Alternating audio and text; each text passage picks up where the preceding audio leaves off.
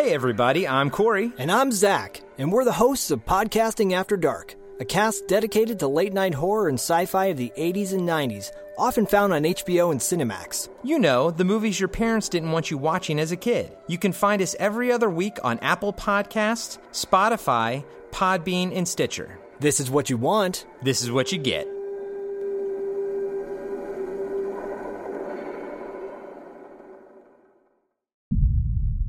The Blast from Our Past Network.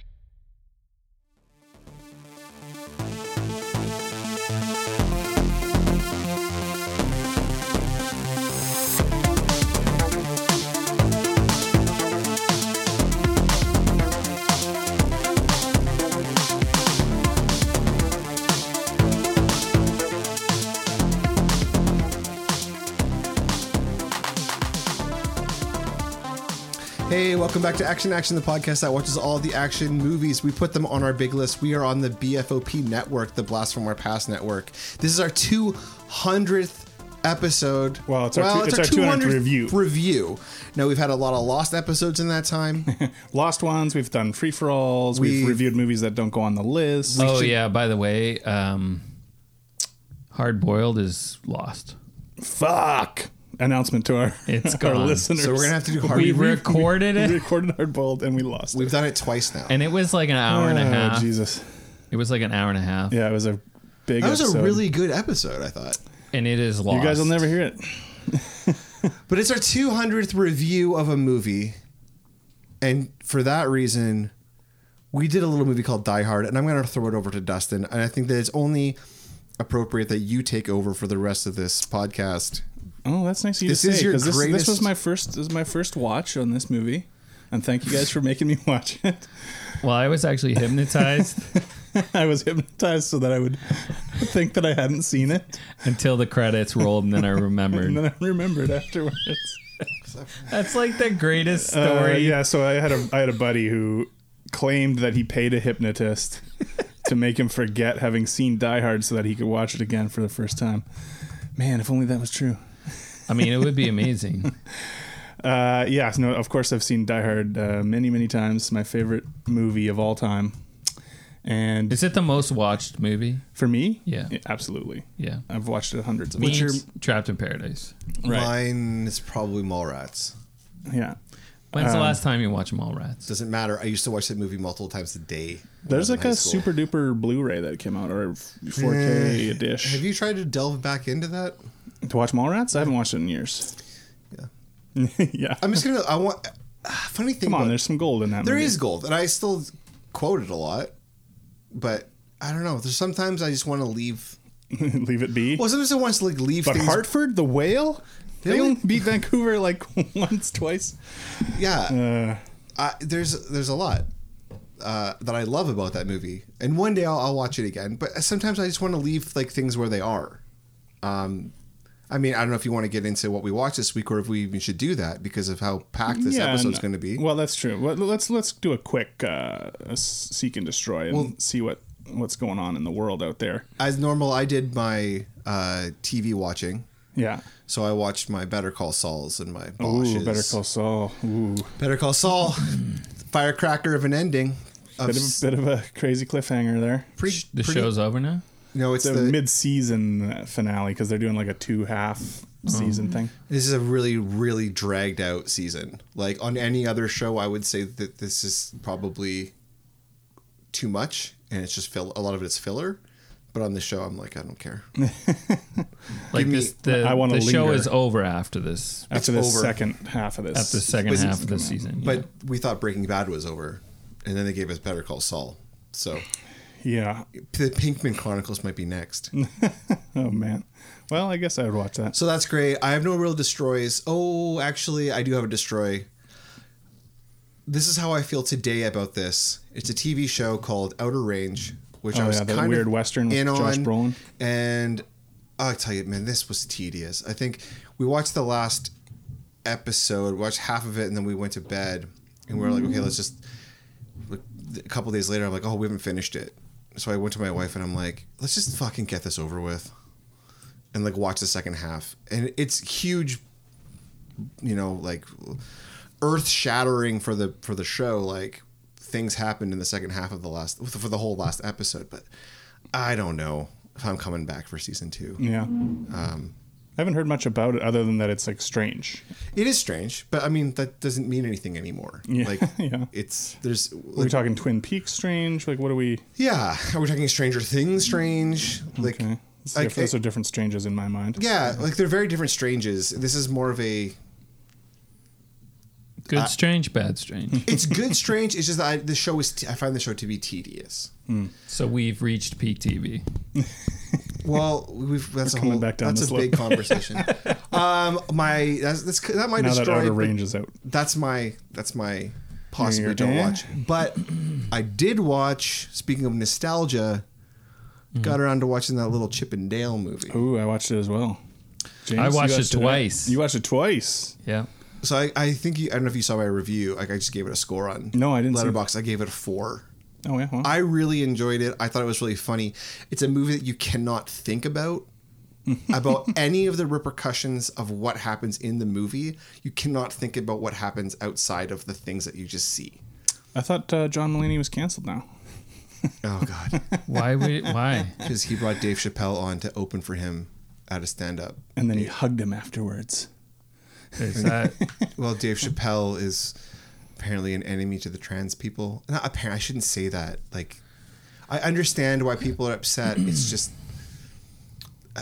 we're not one thing. People are not just. Right. But anyway, I shouldn't have made the joke. No, but it's just like it's such a complicated thing to talk about. it is. But so yeah, Chip and Dale, you loved it. I James, really liked it I a take lot. it you liked it. You watched it twice. Yeah, I liked it. First time I watched it by myself in a dark room. Okay. Interesting. Second time, watched it with the kids. The kids liked it.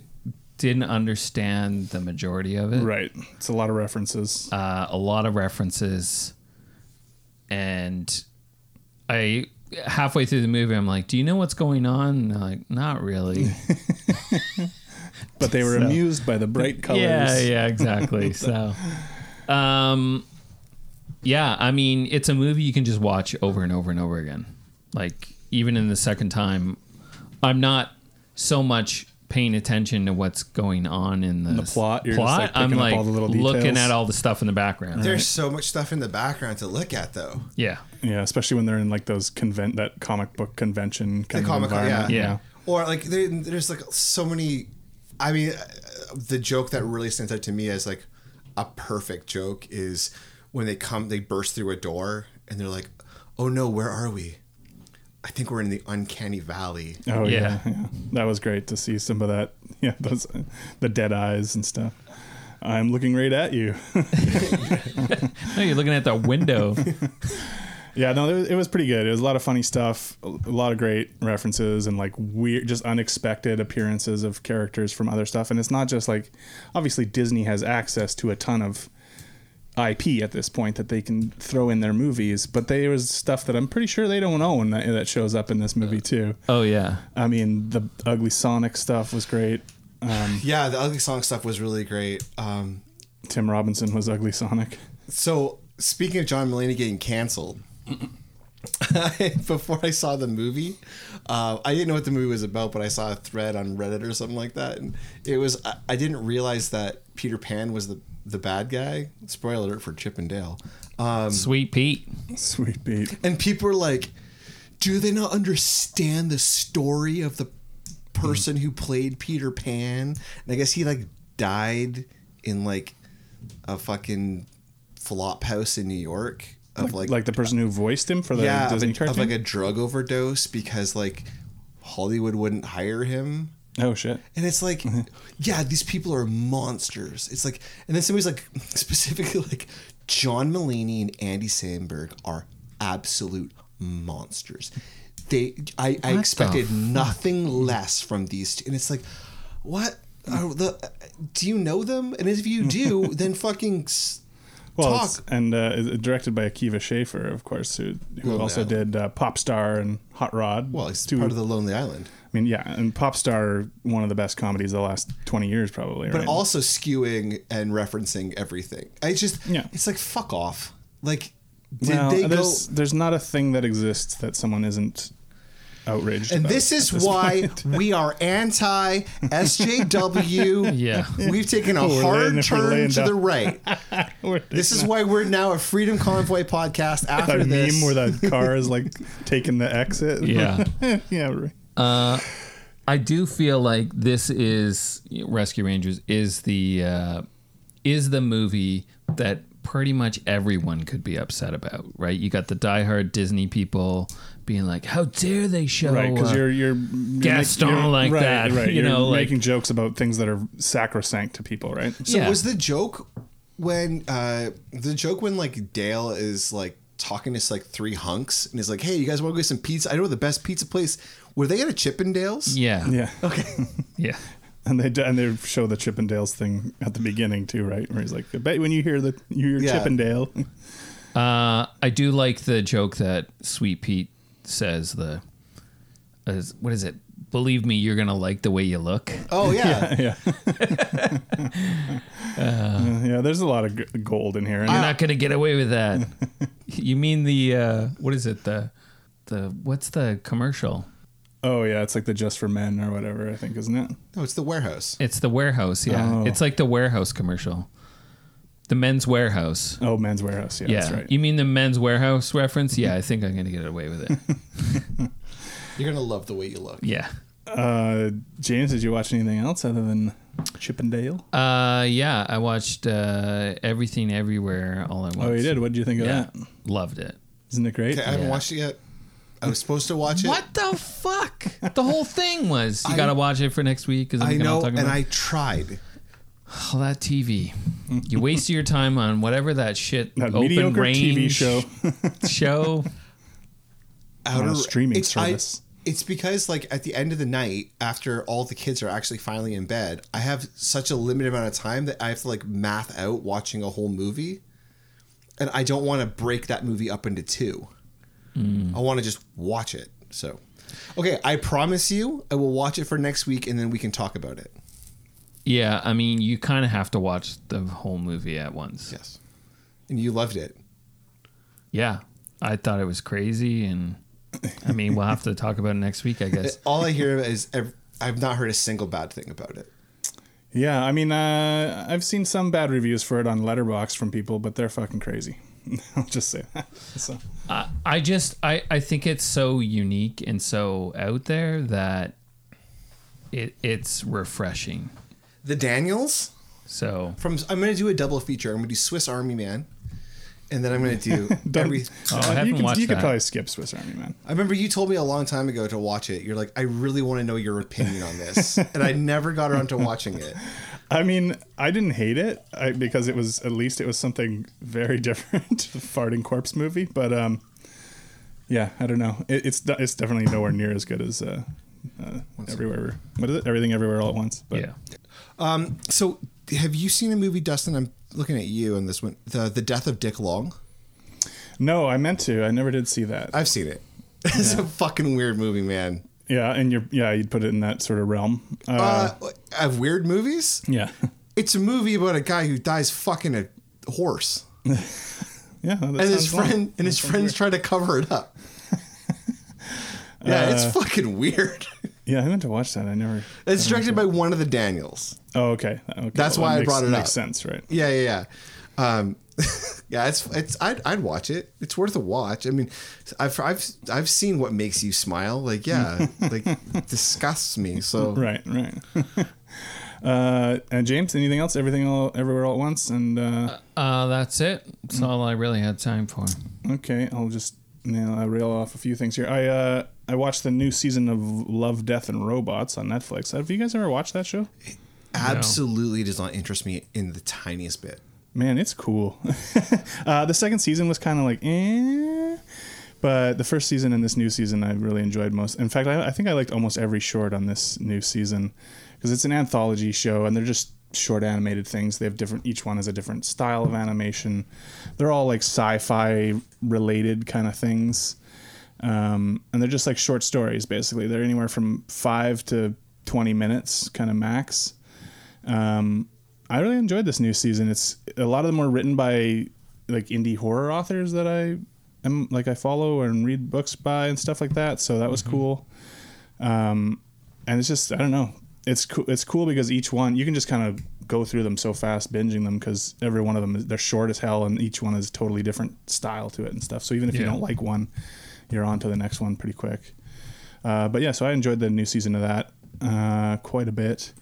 I don't know, John. I think you would actually like a lot of it. It's, well, I don't know. I don't know like what the idea of it is that you got in your head or whatever. I was gonna say I know nothing about it. I don't like robots. I don't care for robots. Man, just wait till we have our robot overlords. They're gonna be pissed at you. I don't know. It kind of reminded me of like fucking.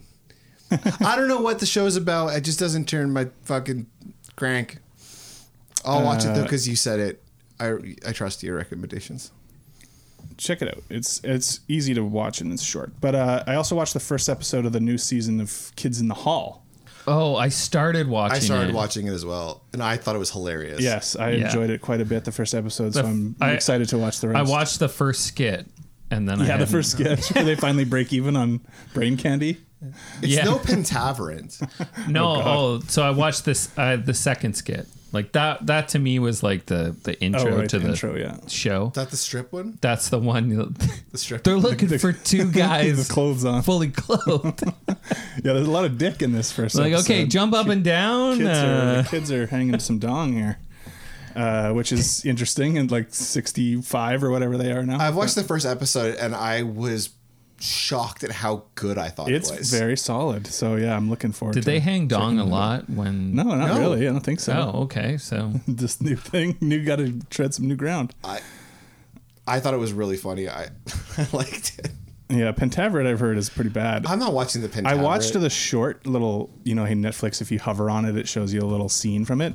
And that scene I thought was kind of funny, but then everything I've heard about it is that it's pretty terrible, which is too bad. But anyway, I did a double feature the other day of these movies called Party Line and Lisa. These are late 80s sexy phone-based thrillers. Yeah, it doesn't. You watch a lot of sexy stuff from I like some steamy. Yeah, movies, I was on your guys. Letterboxd and it said like your thing is like Dustin's top 5 movies or whatever, and it was like 2 of them were like weird, sexy, like prison style movies or something. And I was you guys don't like women in prison movies? No, but I was a little bit like, what the fuck vibe are you going for? Like, is this like are you signaling other people?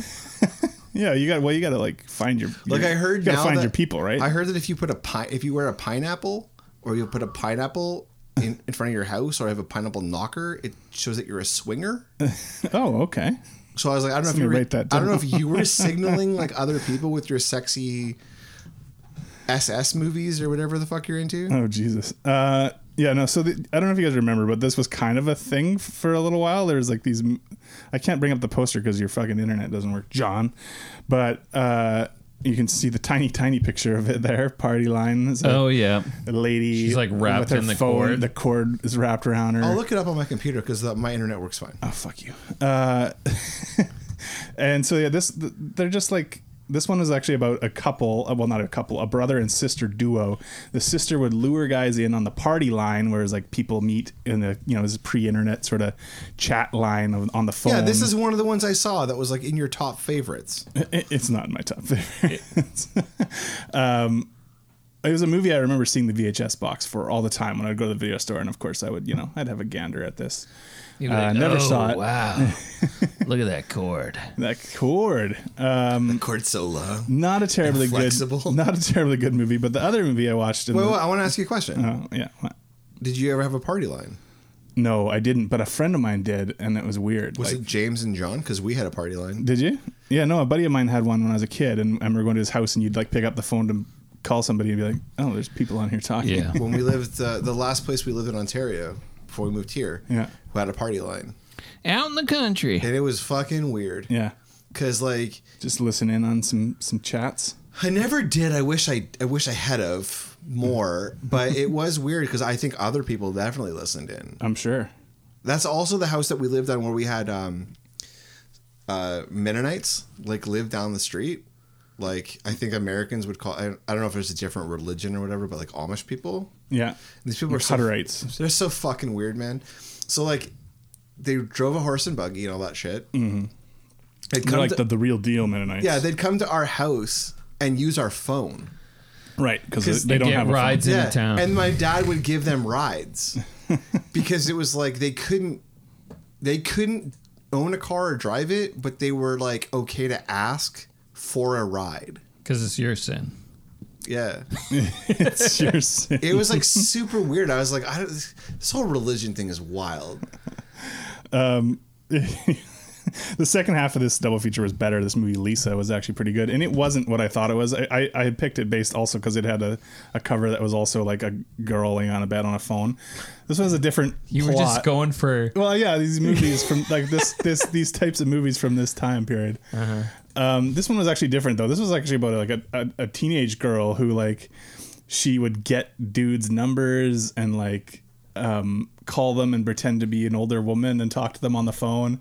And so then she gets into this one guy who it turns out is this serial killer, and she's like catfishing him for a while, and then he's figuring out. And then he gets upset, and yes, then... and then tries to kill her and her mom. And it was actually pretty decent. It was actually pretty well made. It wasn't what I thought it was, based like on the Party Line movie at all. The Party Line thing was a different movie altogether. But You were just looking for Party Line. I was looking for Party Line movies, man. Such a Live specific out that fantasy. niche genre. But anyway, only thing getting you off this week is Party Line. no, the other thing that got me off is the movie we're about to talk about. Oh, segue. It is Die Hard. James, roll that trailer. We thank you one and all and wish you a Merry Christmas and a Happy New Year. It's Christmas Eve in L.A. But a team of terrorists You want money? What kind of terrorists are you? Who said we were terrorists? have their own holiday plans. And I'm telling you, you're just gonna have to kill me. Okay. We do it the hard way. But the one thing they didn't plan on was New York cop John McClane. Got invited to the Christmas party by mistake. Who knew? You really think you have a chance against us, Mr. Cowboy? Yippee-ki-yay, mother... And you'll have it. They have already killed one hostage. This channel is reserved for emergency calls only. Lady, do I sound like I'm ordering a pizza?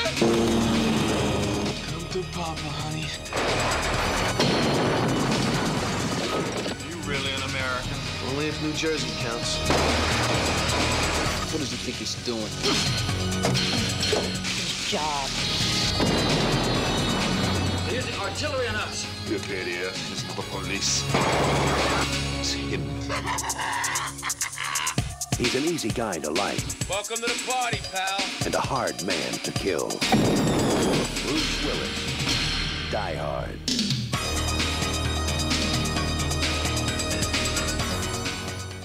All right, so Die Hard, here we are.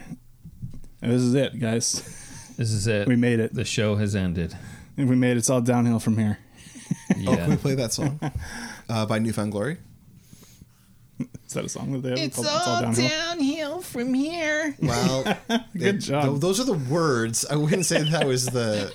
There's nothing else. It was very I don't whiny. think that was I thought that was pretty accurate. That wasn't nasally enough. Oh, sorry. I thought it was the Why Newfound don't you Glory take guy. a shot at it, John? Oh, God.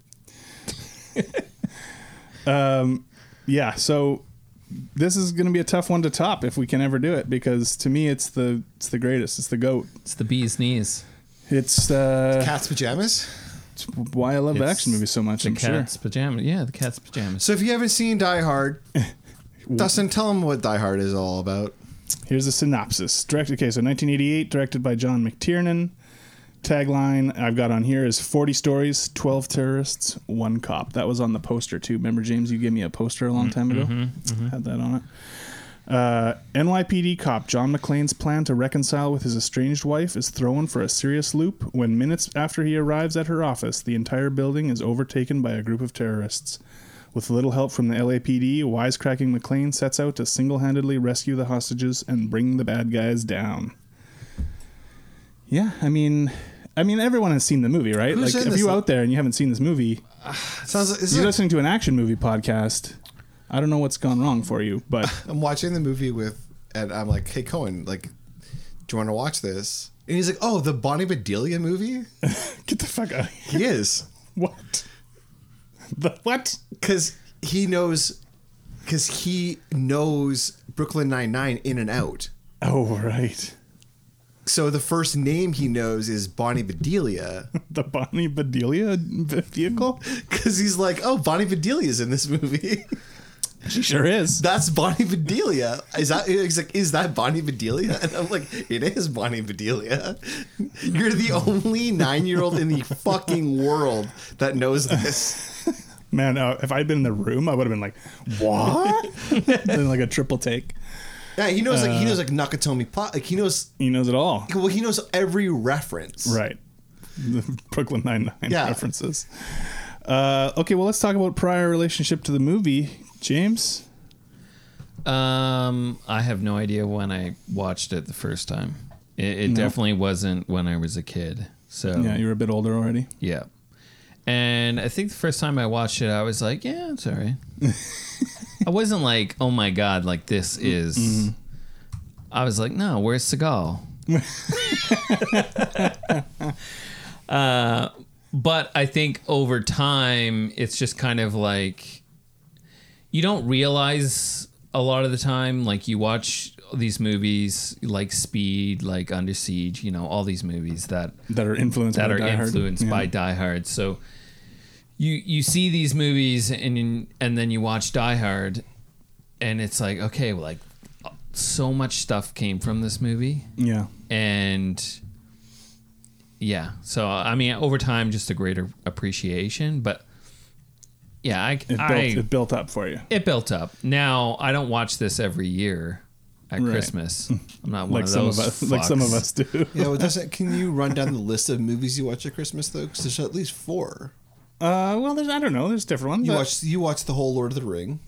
I like to watch the Lord of the Rings around Christmas if I can. I don't make a point of doing it every year. Are they Christmas movies? I don't know. Yeah, to me they are. Okay, this is a weird thing. I don't understand. I associate it with church people. Right. For some reason, in my head, it's like Mormons. Like church people watch Lord of the Rings. That's just because of the association I have with certain people who did stuff like this. Right. Okay. But somehow you fall under that now. Yeah. But it's like, oh, it's Christmas. Let's get together as a family because I want to spend 12 I want to watch the extended trilogy. Yeah, I want to spend 15 hours with my mom and watch fucking the Hobbiton, the Shire. What's happening in the Shire? I get what you mean though, like that you associate with like Christian. Like I can just like picture. I think that's part of where we live. I know, but I can picture the dad being like, "Oh man, well, how are we gonna make it so he doesn't think about like women or like doing drugs? Like, let's watch Lord of the Rings, like 15 hours or whatever it is." The extended cut. Look how cool this orc fight is. And it is cool. But let's stick to Die Hard. Now look how cool this orc fight is. And just wait till I make you guys watch the extended trilogy for one episode. It's never happening. No, it's not happening. If James and I both won't do it. Oh, man. Amazing. My relationship with this movie, Dustin, is the same as James's. I don't know when I watched it for the first time. I was not a child. Yeah. I don't even know if I was a teenager, to be honest. Like, it wasn't a movie that was like really in my life. And then I watched it and I loved it. And for a long time, I was like, this is a Christmas movie. And then I was like, I'm an asshole.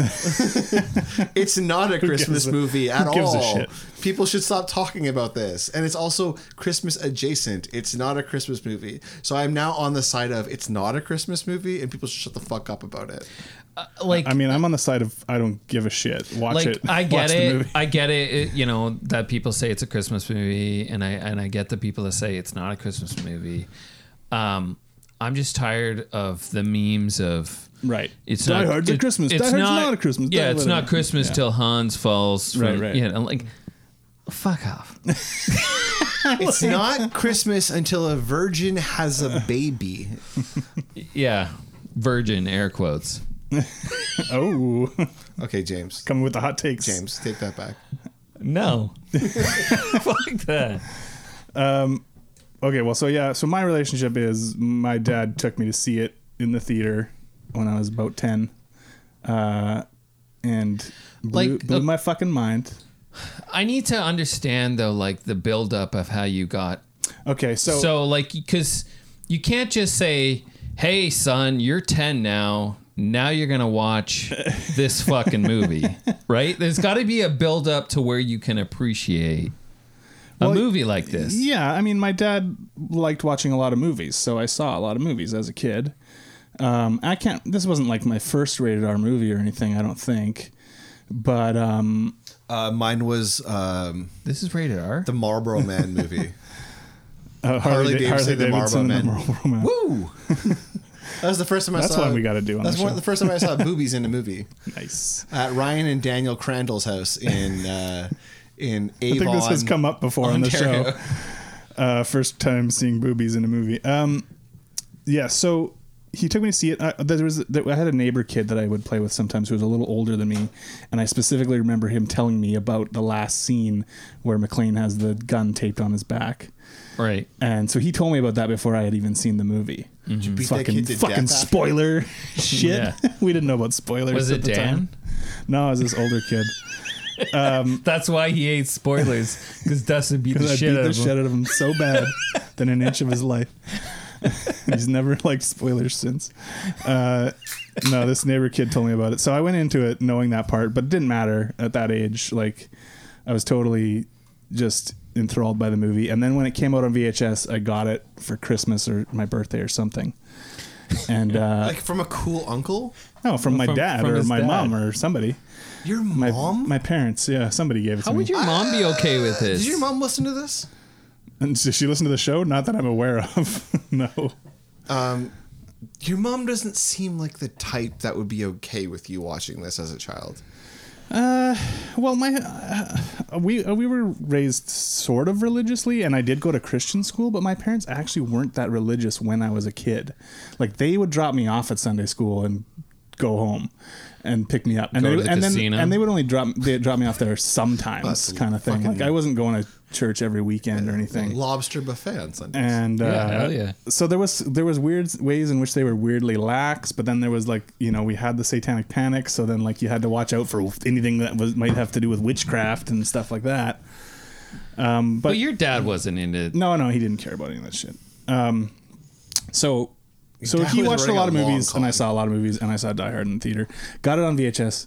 I remember watching it 6 times the first day that I got it on VHS. Holy fuck. I think I just watched it, rewound it, watched it, rewound it, watched it. Were you one of those kids that actually had the point where like you would pause and rewind a VHS so many times that there would actually be like a skid mark on the Oh yeah, we got to use the tracking because that one part is like fucked up or something. Yeah, probably. And like, I can't tell you how obsessed I was with Bruce Willis as a kid. Like, I thought he was the coolest fucking guy ever. And I was like, I wanted to be Bruce Willis. He was like, he was and look funny, at you now, buddy. And I looked just like him. But I just loved him. And I remember playing Die Hard by myself in our front like foyer hallway as a kid. I used to get nosebleeds a lot. So this is a crazy story. I used to get nosebleeds a lot. Mm-hmm. And so I had one day. And so I just pretended I was John McClane and I was fighting the terrorists and getting beat up. And I was fucking like splashing blood everywhere. All over the hallway. And boy, were my parents. And your mom's like, Jesus fucking Christ, Dustin. No, my dad was pissed. I was just like, you can't do that. Blood like all over the wall. What is this bullshit? Well, because I was just like, oh yeah, because I don't know, there's this whole idea of this guy who goes through this crazy experience, and like we've talked about so many times, John McClane, the character, and Die Hard have come up so many times on the show as the example of this character that actually is vulnerable, who gets wounded, who can't just breeze through some situation, and he's like an invincible tough guy. Right. He's a guy that has to grind it out, who just like is barely getting by somehow by the skin of his teeth. Well, yeah, and I think we said on the last episode that we got contacted to like talk about Bruce Willis. Did we talk about that? We brought it up, yeah. So I read a bunch of articles, and they were all pretty much said the same things that we already talk about. But it was a complete change of who the hero is, what they stand for, what they look like, who they can be, what they are. There was a shift happening at this time, right? Because we'd been through the Stallone and Schwarzenegger heyday at this point. Yeah, and what McTiernan and company saw, because Bruce Willis was this. I mean, it's not rude to say he wasn't even their like fifth choice. Yeah. He was like literally one of their last choices, and this movie only got made because not Candice. I said Candice Bergen last time too. Is it Candice? Sybil Shepherd. Sybil Shepherd got pregnant, so he could step away from moonlighting. He was a TV actor. No TV actor had really ever crossed over into film like what Bruce Willis ends up doing. Yeah, I mean, it had happened for sure, but everyone, like, when they found out he was cast, everyone was like, "This is gonna be a piece of shit." And they also they didn't put his face on the poster initially because they were like, "Oh, people will think it's gonna be a comedy." But they also downplayed it, and they also said stuff like, "Okay, if he gets this many millions of dollars for making this, like 20 million, no, it wasn't 20, it was like 5 million.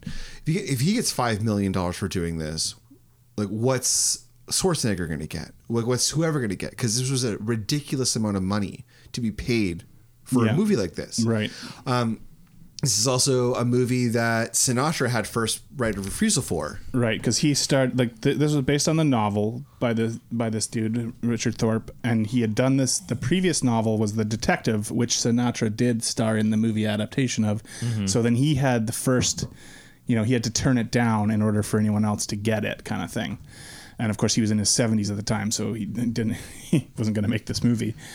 But here's the list of other people that were going to be possibly John McClane: Richard Gere, Sylvester Stallone, Harrison Ford, Mel Gibson, Arnold Schwarzenegger, Clint Eastwood, Robert De Niro, Charles Bronson, Don Johnson, Richard Dean Anderson, Burt Reynolds, and Michael Madsen were all up for this. And Don Johnson was an actor who had actually tried and failed to get out of the TV blocks. Yeah. And I think at this point, Bruce Willis had 2 movies that he had done, which were both not successful before it was this. Blind. I think Blind Date might have been before this, the comedy, Kim Basinger. So there was 2, and it was just like, this is going to be Noah. Everybody was shitting on this. This came out the same year of, the same summer that a Schwarzenegger and a Stallone movie were coming out. Yeah. Rambo 3, I believe. And was it Commando? No, it wasn't Commando. It was, would have been... Red Heat. Red Heat. Yeah. So they both came out, and everybody was saying Red Heat and Rambo 3, they're going to destroy Die Hard. Don't even worry about Die Hard. It's nothing. It's going to get... And by the end, no one mentioned those movies. No one was talking about Red Heat. Yeah, and nobody. And Rambo 3. Red Heat and Rambo 3. Nobody's favorite Schwarzenegger. Nobody's favorite. I mean, I'm sure there's somebody. Yeah, I'm sure there's somebody. There's some Stallone movie, but the crazy thing though about like watching Die Hard, like I just watched it for this, is just the look and the feel of it. Like, yeah, it came out in '88. It came out in the '80s. Same time as these other movies like Rambo 3 and all that. But it just feels like a different time. It's like...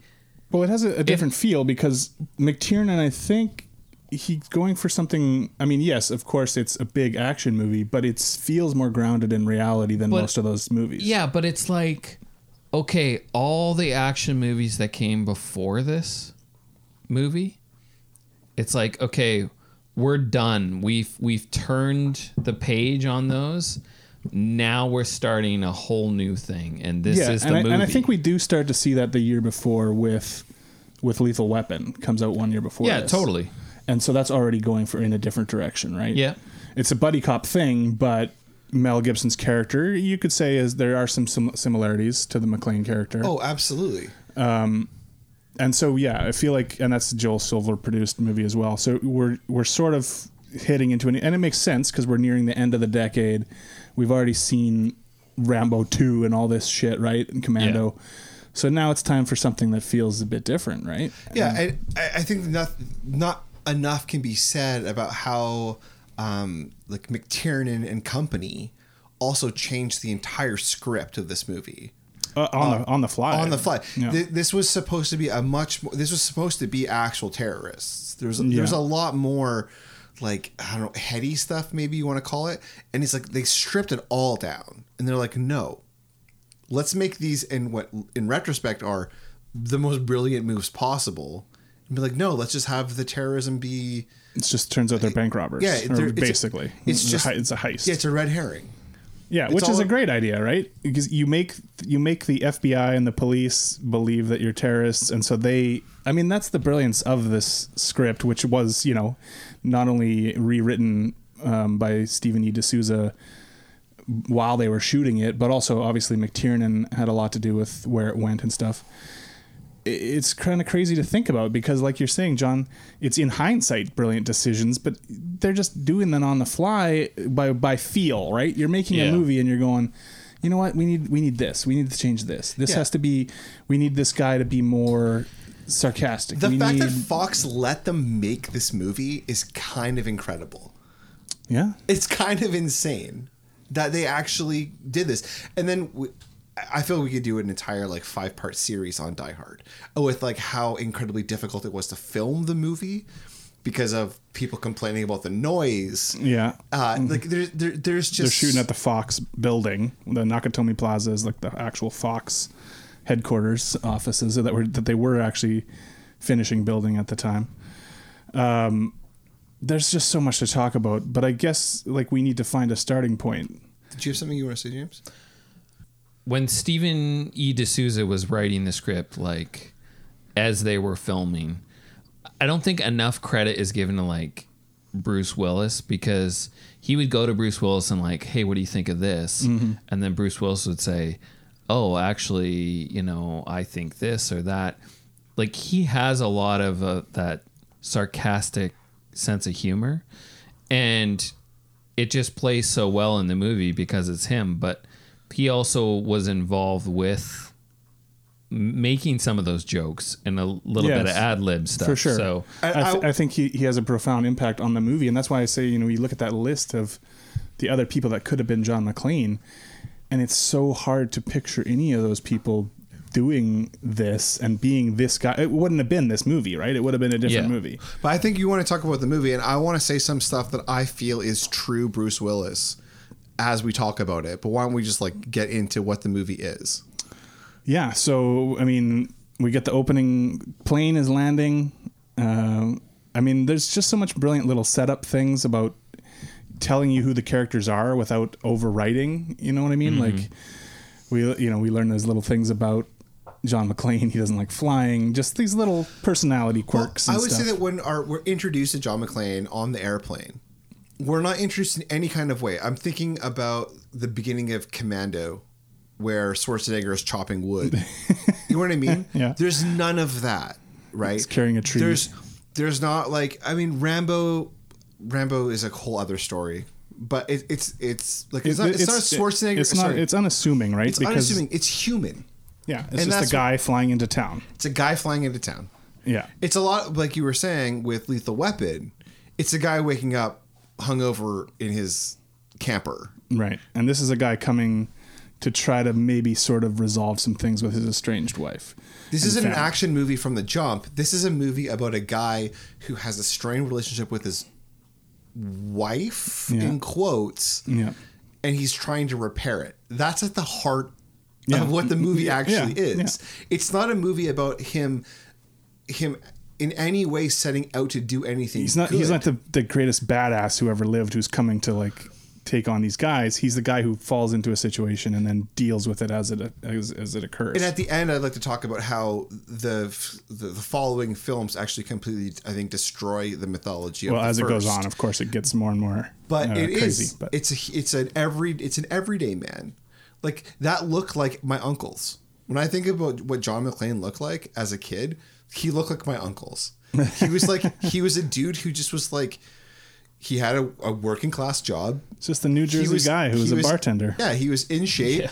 He was fucking in shape, but not ripped. Not ripped. He was just he was like my Uncle John. That's why John McClane. That's why he. That's what he looked like to me. Yeah. he wasn't anything that was like foreign or strange. Like I've never seen a person like Arnold Schwarzenegger. Right. But I've seen John That was McClane. the whole appeal of Schwarzenegger and these guys, were that they were like otherworldly. They were. Yeah, but you even see that in the like fighting, the hand-to-hand combat, right? No, like nobody's doing karate and roundhouse kicks, and yeah, it's not fancy. It's not fancy. It's just like, but there's an intensity to it. Oh, 100%, which we'll get into as well. But so yeah, he gets to the airport. Immediately, the Michael Kamen score, the ominous Christmas bells, and the title card crashing together. Just that sound, I'm getting goosebumps right now thinking about it. But it's, like we're talking about, unassuming. He's getting a limo ride. He's got the funny limo driver, Argyle. Yeah. Well, he's got the funny line at the very beginning that makes you like, endearing to him, which is he has a story about the simplicity of just like taking your shoes off. Yeah. Taking your socks off and just like rubbing your feet on the carpet. The guy tells him on the plane. Like, trust me, I've been doing this for 11, how many years? Yeah, 11 years. And then John McClane, they see his gun, and you're like, oh, okay, this guy is somebody. And he's like, trust me. He's worried at first, because he sees. And his he's like, gun. I'm a cop. I've been doing this for 10 years or whatever. Mm-hmm. And it just completely changes. Like it sets it up so much to be, oh, this is just he's a human that you would see. He's just elevated. Yeah, and we see his reactions to stuff like. He's, Argyle's trying to engage him. He's sitting up front in the limousine because he's not a fancy guy. I do have to say, the 80s, hell of a time. You could just bring your gun on the plane. Yeah, yeah. I mean, I guess you would have to check it as a cop. I like that lighting that cigarette as soon as he got off the... Yeah. Lights a cigarette in the airport. Well, the thing is, I've done that. I am old enough to have done that pretty much at the Calgary airport, where you just walk off the plane and then. Yeah, Calgary was a whole other thing. You'd go to the casino and the whole thing was smoking, except for one small room was not smoking. You could smoke in a box. Yeah. Yeah, and so then he gets to the building, and he's using the little machine to find which floor his wife is on. Yeah. Which never made sense to me because the guy says, oh, the party, they're the only ones left in the building. Well, why didn't you fucking say that in the first? Well, because he's not going to reveal that. Right, because it's private information or whatever. Because he's a security guard. Or maybe she's checked out and gone home or whatever. But anyway, he's looking for her under his last name, McClane. Oh, you mean Bonnie Bedelia? Is Die Hard's Bonnie Bedelia? Oh, is that Die Hard's Bonnie Bedelia? Is that a Bonnie Bedelia vehicle? And of course, then he finds out she's not using his name. She's gone back to her maiden name, Gennaro. And you just see his little reactions to things and stuff. Like he's just like, Christ, like fuck. Yeah.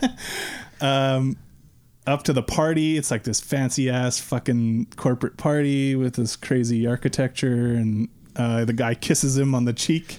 He's like, fucking California. Yeah, he's a New York guy. He's like, what the fuck? Yeah.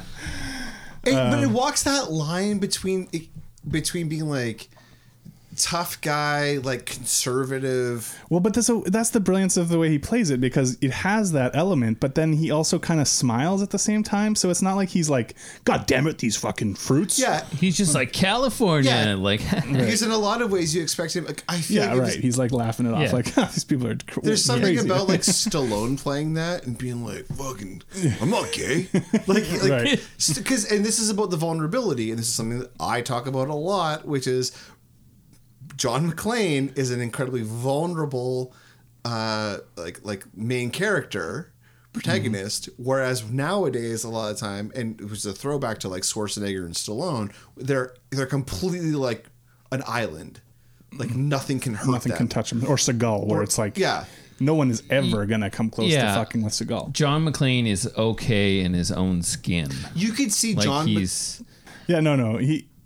think that's true, right? Like he's just like, oh, okay, like what? This is a different thing for me, but it's not like something that throws him off to the degree where he's like, I hate this place or something. He's like, oh, this is weird. Like, I think that there's something really telling in this scene when he walks in and the guy's doing coke. Right, and he doesn't make a thing out of it or anything. And because I feel like he makes a little jab at him. Makes a jab at him, and then missed some. But I feel like if it was a Stallone movie, for instance, let's just use Stallone as like, our whipping boy. Why are you putting that away? No, it's Stallone would pull out his badge. Right, and yeah, be right. like, hey, you know, Hey, what are you doing with that stuff? Hey, oh yeah, I like to ski too. I just like to have a pair of skis when I'm doing it. Hey, I got a nose too. You know, I don't see a lot of snow around here, but I mean, I see a lot of snow on your nose. So we meet Ellis. We meet Mr. Takagi. Ellis is fan-fucking-tastic. Oh, he's perfect. Hart Bachner. So yeah, the whole thing, and you get all the little dynamics. Again, it's the writing here where it's just like the little dynamics of what's going on, where his wife is a big deal in this company. He sees her name on the door. They're telling him about how great she is at the job, and Ellis is doing the show him the watch. It's a Rolex. It's just a little gift, you know. Yeah, to show him appreciation. Oh, and I like how he does that. And he's hitting on her before that, trying to get her to agree with him to go to. He's trying to fuck her yeah. at the party, but I like how he like implies that like he is the one that's giving her, like it's not his money, right? Yeah, the company. It's a company gift. It's the company gift. Yeah, and I like how Bonnie Bedelia is like. McClane's like, oh, he's got his eye on you, and she's like, I got my eye on his personal private bathroom. Yeah. It's so good. I'm like, why isn't this winning the Oscar? And you know, then they have their like a little argument that they start getting back into like the problems that are the crux of their marriage, and they're just little moments. It's not like you know, like I said, it's not overwritten stuff. It's just enough there, and with the performances that you understand what's happening. You understand the dynamics. Right. That argument that they have. I mean, he brings up why did you go back to your maiden name or whatever he said there. It's so petty, and like he recognizes that it's so petty. Yeah, once she leaves, he's like, what are you doing? Now, apparently they shot that scene later because we're talking about they were changing things on the fly, and it was like apparently halfway through shooting that McClane, like Bruce Willis and John McTiernan, realized who John McClane really was, and so they're like, okay, we got to go back and shoot that where he hits his head on the wall to like show that like. Sometimes it's hard for me to comprehend how a movie gets put together. Oh, I know. For this movie specifically, of all of the movies that there's this movie, and I think there's Mad Max. It's just I fail to understand the brilliance that some of these people have. Say what you want about Bruce Willis or McTiernan or anything like that. Like for everything else that they've done. Well, there's a perfection that came up in the moment that I think is unrivaled. Yeah, everything. It's just one of those things where everything came together, right? The way it was supposed to. It's just perfect. And then not long after that, of course, our quote unquote terrorists arrive. We get the great moment when they come in, and Alexander Goodenough, Carl, and Theo, they are coming in and they're talking about the basketball game, so they just seem like a couple of regular guys, and just walk right up and shoot the security guard. And these guys are on the move, right? They're organized right away. Their guy comes and takes the place of the security guard, so he can pretend to be the new guy. So I think Theo is the unsung hero of this film. Theo is great. Clarence Gilliard Jr. When he's talking, he's running that scene. Like he's just like all the focus on him. He's talking. He's telling a story. And you're over the AC, then back to magic, right? Boom.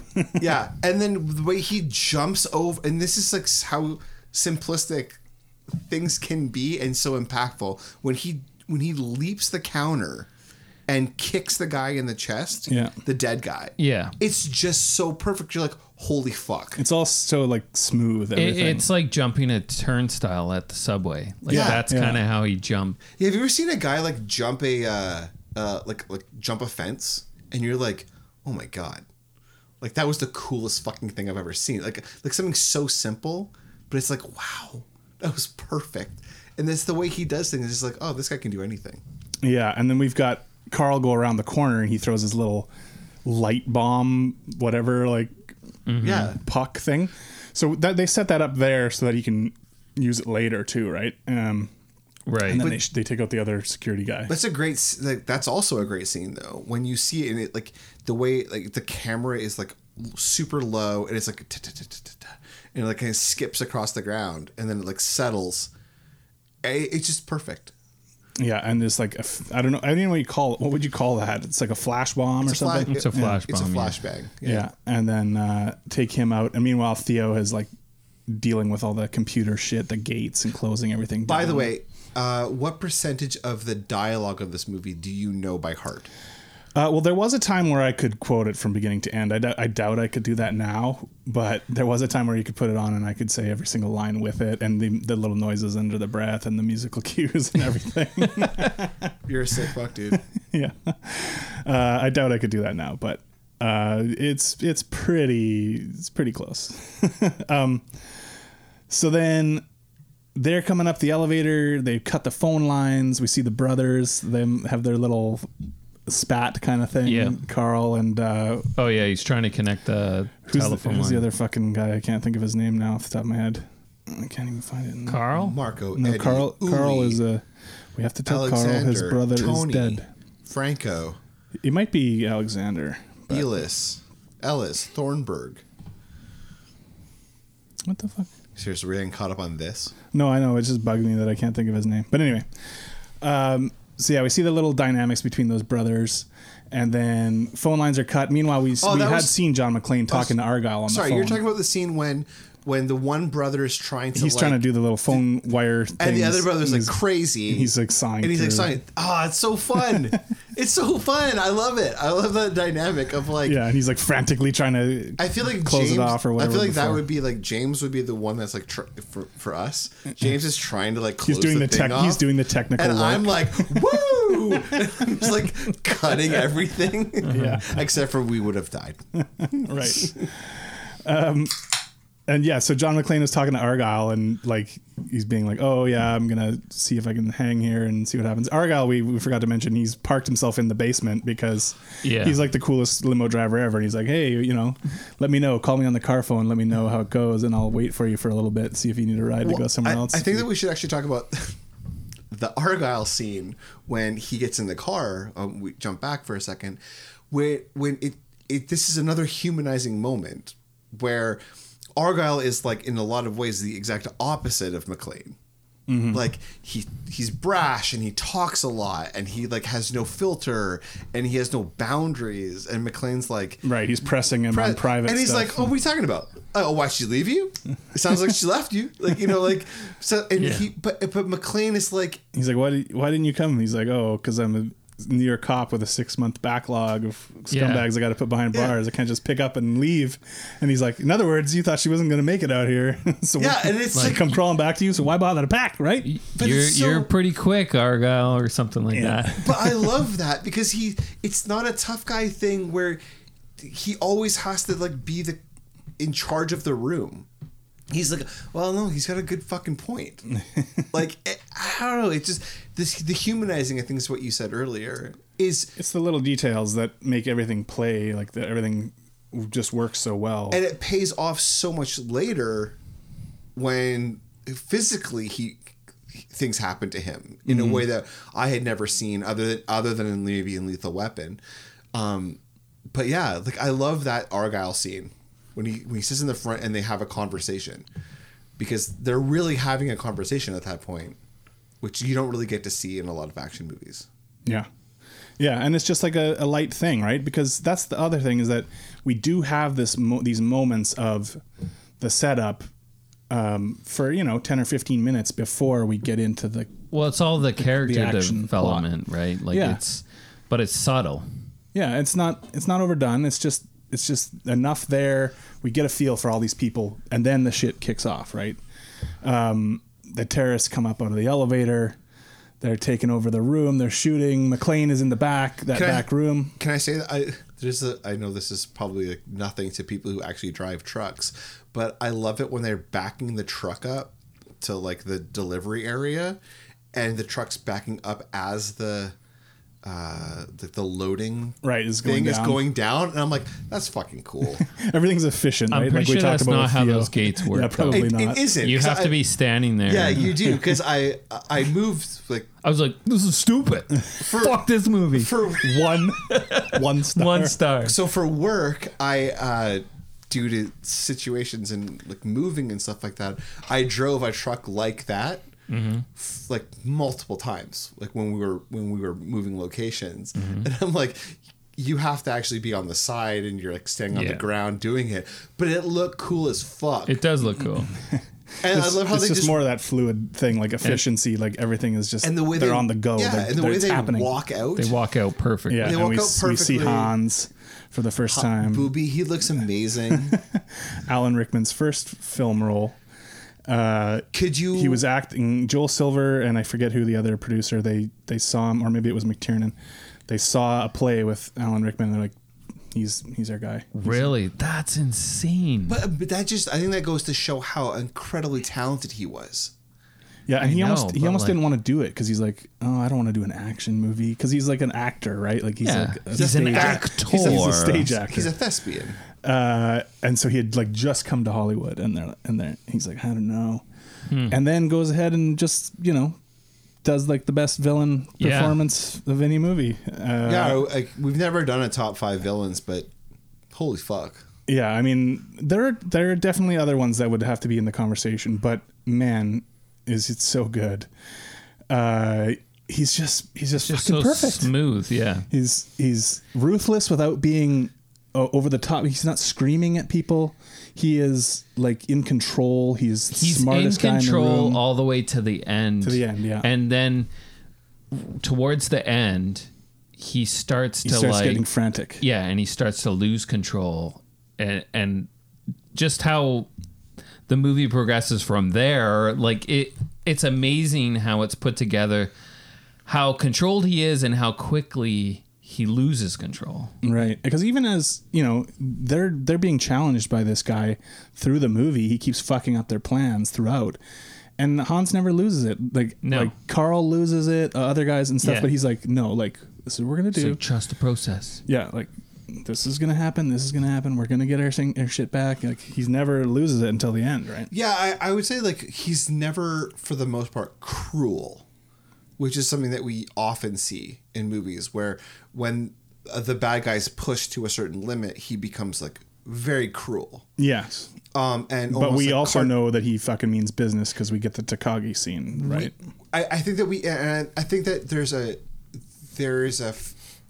something that's very scary about somebody who can be that intimidating and ruthless without being cruel. Yeah, without seeming over the top too, because a lot of times, and look, there are fun villain performances where someone is going way over the top, absolutely, and chewing the scenery and stuff. But this just feels far more like lethal in a way, or like intimidating. Well, and you have like polar opposites, right? So you have Hans, who's like super controlled, has a plan, everything. Where John McClane he goes from bad decision, good decision, bad decision, good decision, like back and forth the whole fucking movie. Hans's stand-up, it's crazy. Hans is a 60-minute tight stand-up, and John McClane is a loosey-goosey improv yes and. So once they've taken control of the room, we see that couple that are having sex in the other office get dragged out, and McClane takes that minute when they have turned to like joke about that. Those guys are talking in German and making some joke. He uses that minute to sort of escape and go up the fire exit stairs with no shoes or socks. With no shoes, and he's in his tank top. Tank top. Whatever you want to call it. His wife beater. His wife beater. It's just a terrible name for a shirt. I didn't make it. I think that's what's on the tag. That's what's on the tag. I'm not that's joking. The brand. That was like a thing I remember being when I was in high school. They were what do you refer to it as an undershirt? It's an undershirt. It's an undershirt. I've never heard anyone say. No one says it. No one says it. I think this is a much larger problem that we shouldn't delve into right now. Let's not get caught up on that. We accept that wife beaters wear those shirts. We accept that wife beaters is a very inappropriate it's the preferred nomenclature. So yeah, he's escaped, but then we get Hans, and they find Mr. Takagi, and they take him up to the boardroom to have this meeting. They want this password for the computer, right? And this is where we learn, like, oh, they're not here on a regular terrorist political agenda type of. What kind of terrorists are you? He's like, who said we were terrorists? But this scene is so good, and Takagi is like sweating, and like he's like, you can't, like, if I give you the one password, it doesn't matter. There's like, you got to go through 7 more things, and I don't have those, and so it's not any good to you. And they're like, well, then there's no reason not to give it to us. Like, it's so mathematical. It's and meanwhile, Carl and Theo, they've had a wager about whether or not Takagi is going to give it up. In the background, which apparently also, I guess Alexander Goodenough came up with that bit for them to do in the background. Yeah, that they. It's amazing they just let all of this well, if somebody's got a good idea, then you fucking use it. Yeah, it's just like clicking. But I agree with that.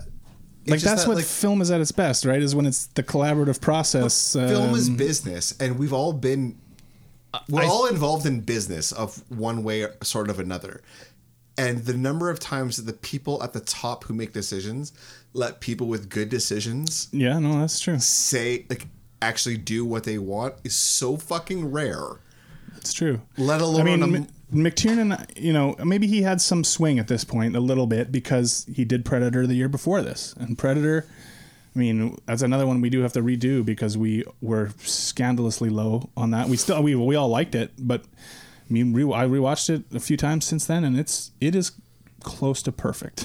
Right. And that was another movie where, yeah, you had Schwarzenegger and all these tough guys together, but McTiernan was flipping that on its head and being like, okay, we know these guys as invincible tough guys, but what if there was something that was like could scare them and make them look like the weak ones or whatever, right?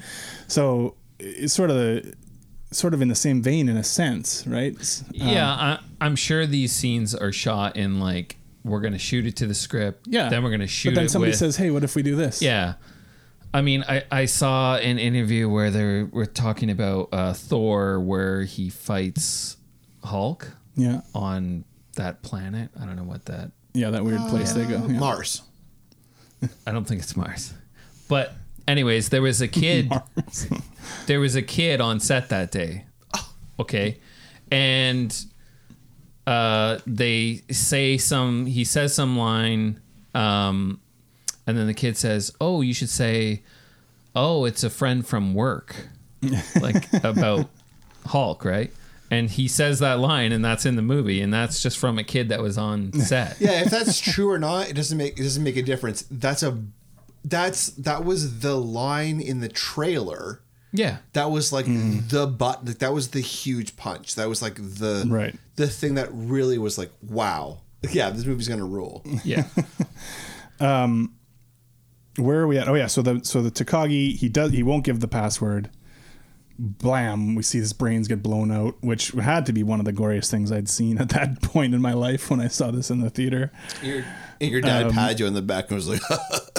How much did they show in that? Because I know when they shoot, what's his name, Ellis later, they don't actually show it, but then they blur. They see the blood, and you see the blood. Mm-hmm. Yeah, I don't know if that was like a thing to try to get the MPAA in line or what, but I mean, you see Takagi's brains get blown out all over the window, right? Oh yeah, all over the window. And so McClane is out there and he's listening to this conversation, and he stumbles back and they hear him and they come running out, and he's just managed to get behind a door and unlock it. So they're like, okay, I guess we just are hearing shit or whatever. But and we see that we kind of get the geography, which is another brilliant thing about the way the movie's done, where we see McClane going through these hallways and into these elevator shafts and these unfinished floors and stuff. So we get an idea of the layout so that when things happen, we kind of have a sense of where everything is in the building. We know there's the party floor, and we know that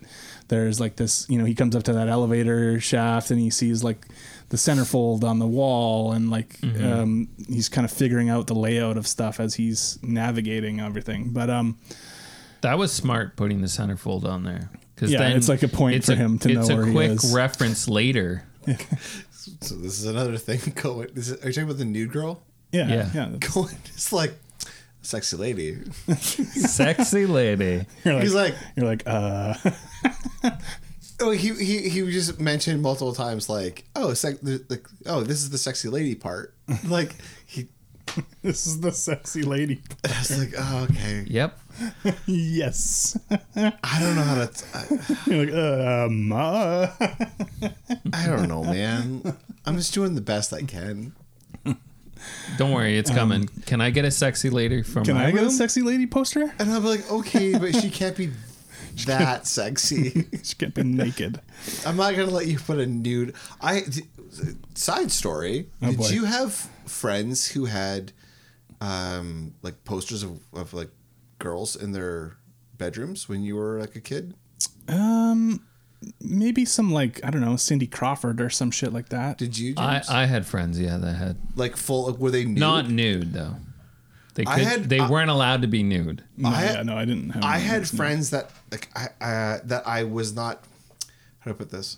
Claudia Schiffer. I went back and visited when I was like in Ontario, like to go back and like see it. Yeah. And I was like shocked at like how sexy the ladies were on their wall, and I was like, I have never seen this on a child's wall before.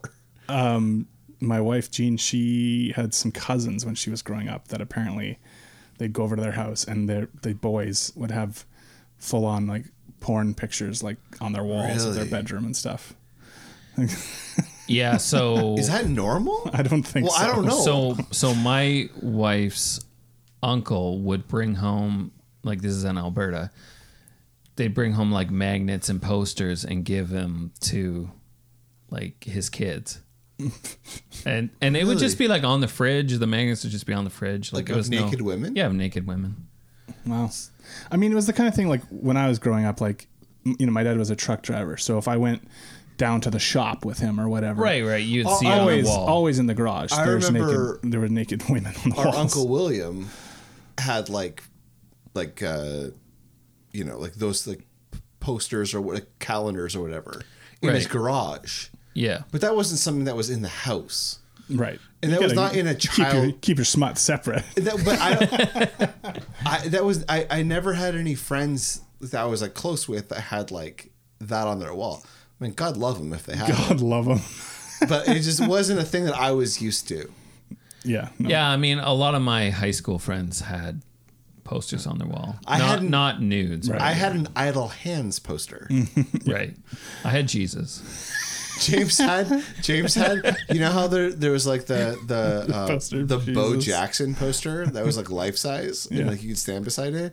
James had that of Jesus. I actually had a painting of Jesus hugging me from behind, like over my shoulders. Oh, that's so cute. Yeah. A real Ben Carson kind of painting. So, Ben Carson. So after McClane has gone up, he's back on one of those floors and he's like, what the fuck? I got to think of an idea. Like he looks across, he sees this woman on the phone in another building. So he knows that like, you know, it's just this building that's cut off. Right. And he's thinking like, how, that's why he like, I saw that he looked and I'm like, oh, okay. Is he going to try and get her attention or something? Or? No, I think it's just meant to show that like, okay, the phone lines are working right next door in this apartment building. But then he thinks, oh, the fire alarm, right? Like we see him look at the fire alarm, right? And then that's pulled, and the fake security guys, we got a fire alarm, and blah blah blah. We got a fire alarm. He's like a Texas guy or something. Yeah. And so McClane he sees the fire trucks coming. He's all stoked, and then they turn around. What are you doing? Like they call it off and say it's a false alarm. He's like, no, turn the fucking truck around. Yeah. And then they send someone to. Hey, the fire alarm went off. And Hans is like, hey, what floor did that alarm go off on? And they send the guy, Carl's brother, which I'm it's Tony, I believe. Yeah, Tony. Tony. They send him up, and I love this part. He comes in, the score. You've got the light sort of. It's ominous, but it's like setting up, and I love that he's just like, the fire has been called off, my friend. No one is coming to help you. And he's like, come join the others. Yeah, he's like, I promise I won't hurt you. He says right after he cocks his machine gun. You hear it. He like pulls the slide and it's like... I love that. I laughed out loud when it happened because Yeah. it was like, this guy's the most menacing motherfucker in the like, so far in the movie, and it's just like, yeah, John McClane's gonna walk out and be like, oh, I guess I'm done. I guess I'm cooked. And then we hear, he shoots behind that container, but no, McClane's not there. And then, or it's a stack of like 2x4s or whatever it is. And then we hear the saw going.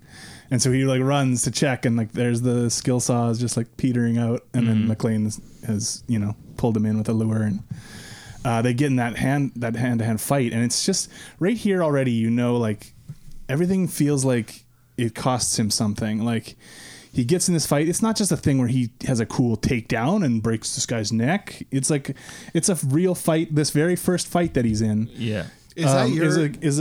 is a extremely exertion. Like, he has to go through all this exertion. And even then, when he kills the guy, it's by accident that they just happen to fall down the stairs in a certain way, and he lives through it. Is that your thing? Like, it cost him something? Did you come up with that? Oh, I don't know. Yeah. Oh, because I think that is probably the most amazing way of describing this movie, and actually it kind of sums up why this movie is so great and how it changed everything, because just this first fight is an extreme challenge for him to get through. And what I mean is that we talk about other action movies and Schwarzenegger and Stallone, like nothing costs them anything. Right. Like, there's, even if they get shot, they're fine. They're right? fine. But like, I love the way you put that. Like, I think that's the most succinct way I've ever heard it, is that it's not just that he has he doesn't have an what's the word? Like, there's not a well of violence and of pain and of like tolerance that he has that's just like is always he's being not, filled. Like, he's cool, but he's not like some superhero guy. Like, he goes through this fight, he has a snappy line for the guy, but then they're going through they're fighting through this framing and stuff. Yeah. They fall down the stairs and Tony's neck gets broken. And right away, like, he's drenched in sweat. He's got cuts now on his elbows and his arms from going through that stuff. Fighting for survival every time. And that's the other thing, is the continuity of the makeup and the costuming and all that stuff, where as the movie progresses, we see him get more and more beaten down. And we, this cut happened on his arm. And so then for the rest of the movie, he's got these cuts and this blood and these wounds. I just love that. I love the fact of the way that you put that, where it's like, this cost him something. Like, there is a tax on what he's doing. Like, his body is falling apart. He's not just fine. He's emotionally falling apart. Well, but he also, like, he's not just fine after this. He gets up and he's like, holy shit. Like, I just survived some crazy thing, and we all relate to that, because we're like, okay, if somehow this kind of thing ever happened to us, if we somehow had to fight, it would be a thing where it's like, okay, I just managed to barely get through this. Like, I'm fucking tired. Yeah, exactly. He's exhausted, right? That's why I think it's smart at the end when Holly finally sees him. Right. And she's like, John. She's like, Jesus Christ. Holy. And it kind of resets it for the viewer, because you're used to it. You're used to it, yeah, right? You've been watching it the whole time. But it resets it, and you're like, holy fuck. She hasn't seen him. She hasn't seen him since the beginning, when he was just perfectly fine. Like, he's gone through so much. And I didn't think about that. That is a really, really great point. Yeah. Of like just showing how brilliant this film is, but like also, like, subconsciously, I guess I saw that, but like, for you to point it out, James, and be like, it's kind of like eye-opening, and being like, oh, I kind of like this movie even more. Even more. Like, this is a movie and we talk about this a lot, and this is a phenomenon, I don't know if there's a word for it, but where you do like something more when you talk about it with people. Oh, sure, yeah. Because we've also gone the other way. Even No Holds Barred, I liked more when we were talking about it. But like, this movie's almost as yeah, good but as some No Holds movies Barred. are only good when you talk about them. It's true. Okay, we need to come up with verbiage for this. But yeah, those are two really, really great insights from both of you that are kind of like changing the way I even think now about the film. Well, and so right away this is the other thing is that McClane, it's like a battle of wits. Even though, yes, we have all these action sequences and shootouts and explosions, McClane starts playing a game of wits with Hans right away. Like, he's going to fuck with these terrorists. He's going to send the body of Tony down the elevator with a message written on the chest. Okay, by the way, let's just talk about that. Like, that is so fucked up. What he did there, if you think about that, that's some Well, he's trying to get in their heads, but right? that's serial killer shit, man. That's fucked up what he did. He's like, hey, remember your friend? Ho, ho, bitch. Well, how's he going to scare these guys, right? This is a way to scare them. You send their guy down. At the same time, it's just like, that's not a smart move. Oh, it is a smart move, though, because he's not just doing it to get their attention. He's doing it because, as we learn, he's sitting on top of the fucking elevator listening to them talk, and he is taking notes down on his arm about their names, how many guys there are. He's too clever to be a cop. So he, we get the now I have a machine gun, ho ho ho, like the classic bit. But man, when he first is like, 8 million terrorists, whatever the number is, he says 8 million terrorists in the world, and I'm sure there isn't 8 million, but he says, and I gotta kill one with feet smaller than my sister, because he can't fit the guy's shoes on. So that means he's got to stay barefoot. And I just love the little musical cue here. He looks and he sees the little Santa thing. And this is when he gets the idea to do this message. And there's this like these little Christmas bell sound right here at this moment that, I don't know, something about it just, I don't know. It just works so well. He writes the message, and I love the message. That's so iconic. There's so many iconic things in this movie.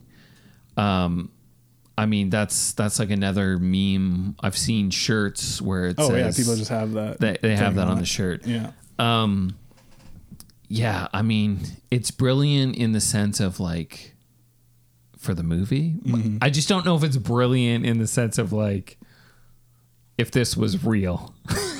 Right. So yes, obviously it's a movie. Yeah, so it has to be entertaining. Yeah. Maybe that wouldn't be the best move if you were a real guy fighting these guys and you were hiding, but they're going to know that the guy doesn't come back. What the fuck's going on? Well, and the nice thing about this is, so then you get Carl who like, right, he throws Carl off, right? Because now Carl is white hot pissed the whole... Yeah. He's emotional for the rest of the movie. Yeah, right? exactly. But yeah, so then he's got the names he's writing down.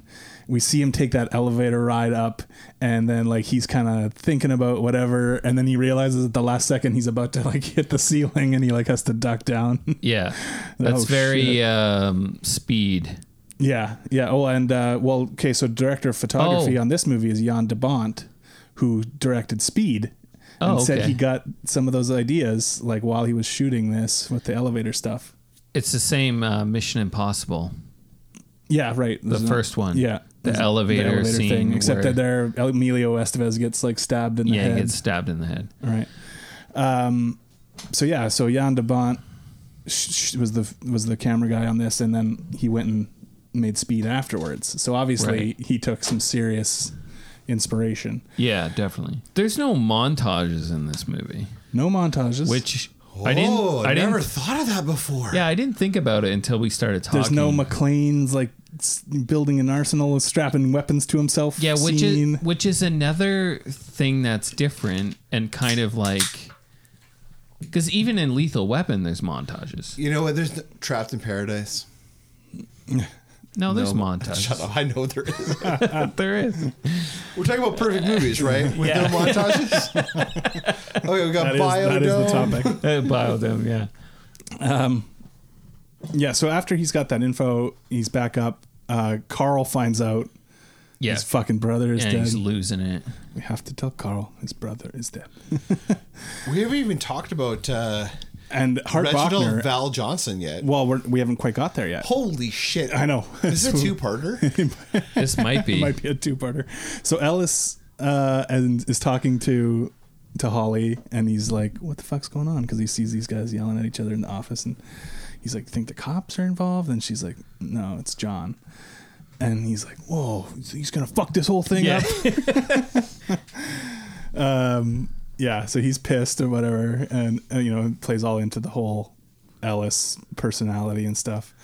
And so I'm just trying to think where we're at. Oh, so yeah, after he does that, then, you know, he's like, okay, well, they didn't send anyone. He takes the radio that he got off of Tony's body, right, and he goes up to the roof to call the cops, and he's like, hey, terrorists have taken over the Nakatomi building. Yeah. There's, you know, blah, blah, blah. This is the situation. Excuse me, sir. This is for emergency. No fucking shit, lady. Does it sound like I'm ordering a pizza? Classic. I love the tone of his voice, too. Because he's so exasperated, right? No, but it's like the way he talks and the tone of his voice fits in with the regular, everyday kind of...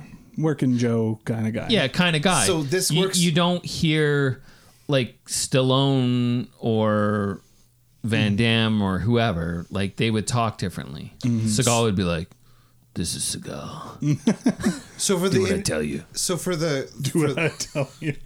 For when the Wall Street Journal, Washington Post, wasn't it? Whatever. No. Whenever that newspaper was going to call us and talk about it, Wall Street Journal. I thought a lot about how to talk about Bruce Willis. And a lot of it, I thought long and hard about like how to discuss him as an action hero. And then I thought about his other roles that he had played. And I don't think there is an action guy who has been able to cross over as many lines as Bruce Willis. He's funny. He's charming. He can do drama. He can do, like, he might be the greatest action actor of all time. I mean, he certainly was my favorite. I mean, after Die Hard, I went to see so many fucking Bruce Willis movies in the theater, even ones that were like Billy Bathgate. He dies in like the opening scene. I went to see it because Bruce Willis was in it. But like fucking Arnold Schwarzenegger is not in a Wes Anderson movie, right? You know I just think it's really hard to pick one. Yeah, it's like, hard to pick one. But what I mean is they're that completely. Like a Schwarzenegger film is completely different. I think that what I was trying to get at is that part of the reason that this works so well is because I don't see him as an action first guy. Right. He's coming from already a comedy. Yeah. He's coming show from comedy to shoot this. But there's so much more to him. So he's like a Dwayne Johnson guy. Dwayne Johnson. Crossover. Bruce Willis, I think. Wrestler. Movie star. I think Bruce Willis was the closest, like, of these type of action heroes that could have won an Oscar, given the right role. The Rock is never winning an Oscar. Probably not. Okay, like well, the Oscars are shit anyway. I'm using that as just like a for acclaim, but like Bruce Willis brings something different. Yeah, for sure. But I want to jump ahead a little bit just because we're getting stuck a little bit here. But like, so we get introduced to a couple of the great side characters right away now because he's gone up, he's made the radio call. Carl and a couple of the other guys go up to fucking deal with him on the roof. Mm-hmm. But meanwhile, Reginald VelJohnson, he gets the call. He's going to get sent over to the building to like check it out. Okay, we've had another call. They hear the gunfire on the call because they're shooting at him. They're like, fine, see if there's a black and white, can do a drive-by. And Al Powell is picking up his Twinkies and he gets sent over to check it out. For his wife. Yeah. She's pregnant. She's right. Yeah. I love that. See, but again, it's just like he's an imperfect character. Yeah. And so he gets there. He's checking it out. We see, meanwhile, McClane is like, he's looking through this window of the boardroom. And he's like, well, what the fuck? Who's driving this car? Stevie Wonder? He's driving around so slow and stuff. And then Stevie Wonder can actually see. Yeah, he's not blind, actually. Stevie Wonder's not blind. And action stands behind that. Look it up. All right. Do your own research. Yeah. And then we see him deal with the security guy. And the security guy's like, oh, yeah, whatever. Blah. Like, he's acting really well about, like, yeah, go ahead, check out the building. We see the shot where he's about to go down the hallway. And there's a guy waiting around the corner for him with a gun in case he tries to come into the building. But he turns around and just leaves because he's like, oh, fuck it, it's Christmas Eve. Nothing's going on here. Yeah. It's another false alarm. On VHS, for years, I didn't know that part was there because the way the not widescreen version cut that part off of the movie. You couldn't see the guy standing there with a gun. Really? Yeah. Wow. So then, so he's leaving, and McClane's like, oh, what the fuck? And he's like, so he smashes that window out. Those guys come, the musical cues here are fucking awesome when those guys come in with just like bang, bang, like it's just like so intense.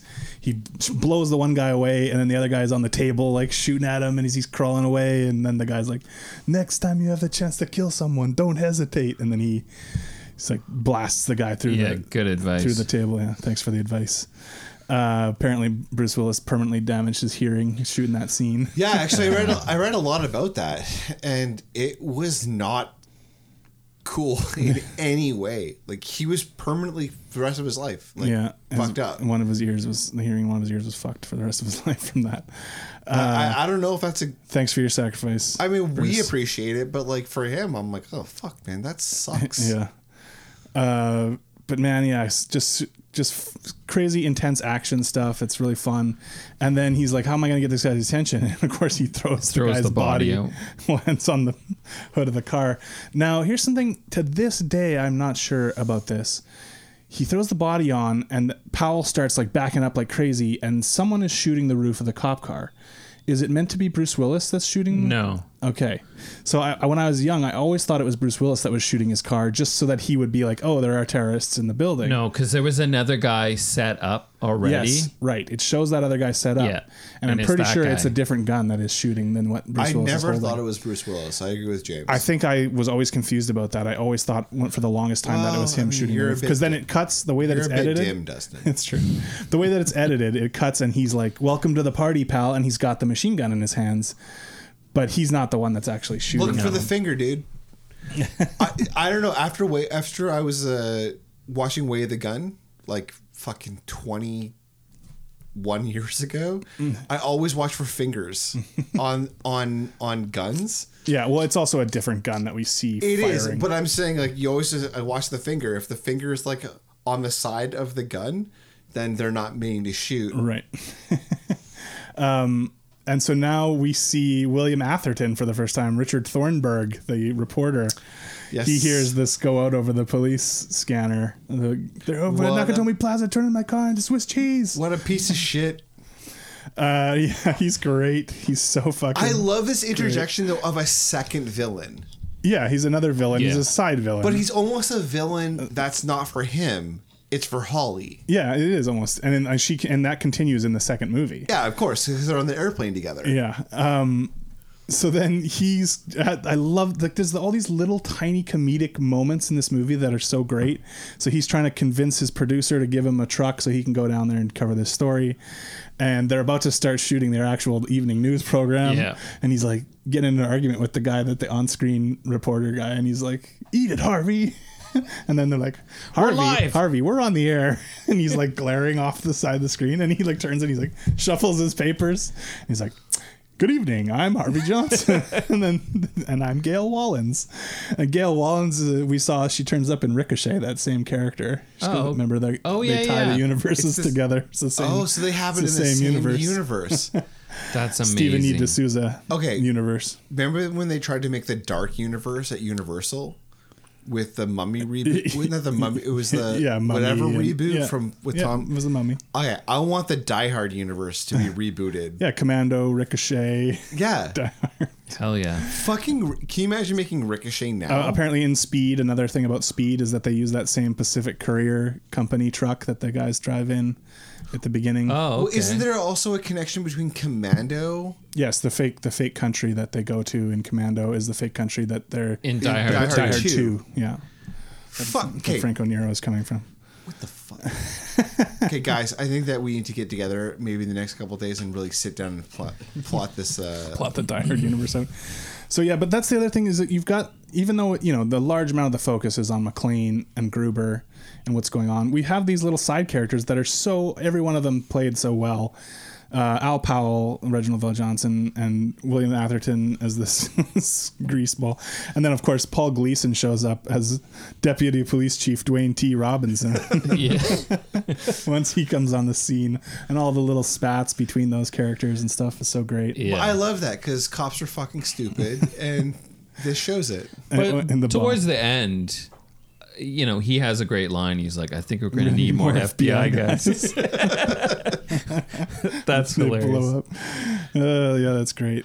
I don't really care for the conversation that, what's his name?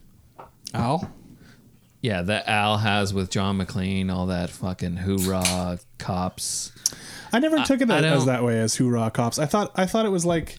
I thought it was smart in the sense that it gives him someone to talk to outside of the situation. I understand. Right? I just like those are scenes in movies where I'm just like, ugh, like this is embarrassing. I thought that was a moment of like they're trying to calm everybody down. Everything they're trying to get like the audience like kind of like everything's okay. It's like a deep breathing exercise, right? And I guess so. To lead up to this shit, I think they're lying to each other.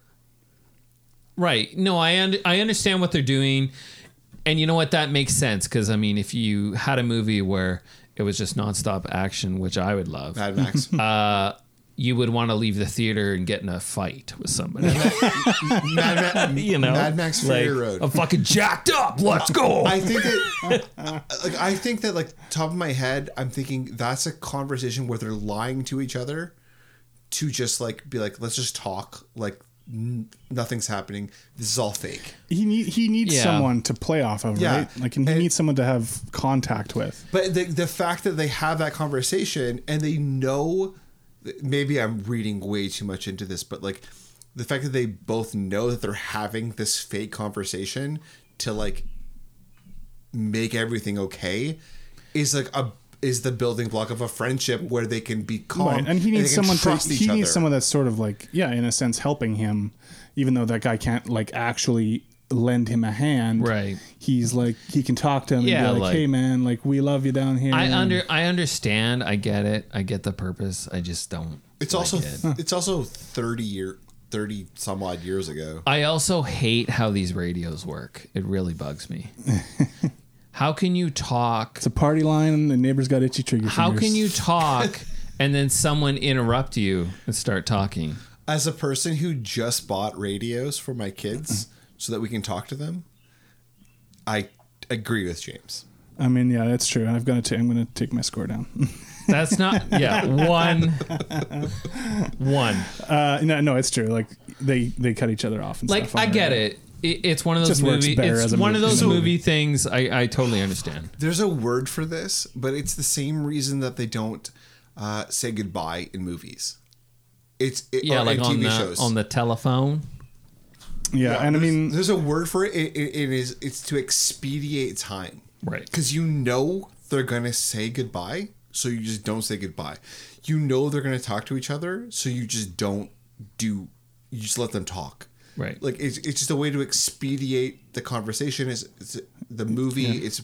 It's project things forward. Well, how stupid would it be if you're talking and then all of a sudden you let go and then it's halfway through somebody else. Yeah, can you imagine? You know what I mean? Right. Like, what? What did you say? Yeah, and they do. Supposed to say 10-4. And when you have those moments, those are in comedy movies. Yeah, where it's like, are you talking to me? Am I talking to you? You know. I get it. I get it. We also get like the moment here where McClane, he purposely talks to Hans over the radio, and he kind of reveals how much he knows. He's like, oh, I know, since I waxed Tony and Marco and his friend here and blah blah blah, and they're like, how does he know so much shit? Like, because we know that he was on the elevator, right? And these names sound exactly. Stuff. And Hans is like, shut up. Yeah. And he's like, oh, it's very kind of you. And like, I don't know, they're all their conversations. And of course, this is where he's like, are you just another American who saw too many movies and thinks he's John Wayne. Rambo? And he's like, this, we get the moment in he's like, oh, I was always partial to Roy Rogers. I really like his sequined shirts and stuff like that. And then of course the yippee-ki-yay motherfucker. But that's why I think it's so funny that they lean into John Wayne at the end, and throughout the rest, when he's actually not John Wayne. No, yeah, because he has no intent. John Wayne was alone.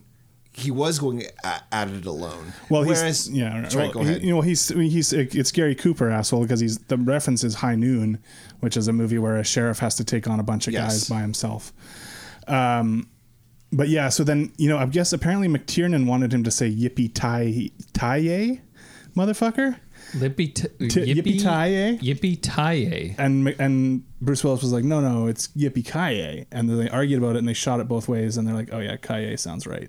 Yippee-ki-yay? I've never... What? Yippee-ki-yay?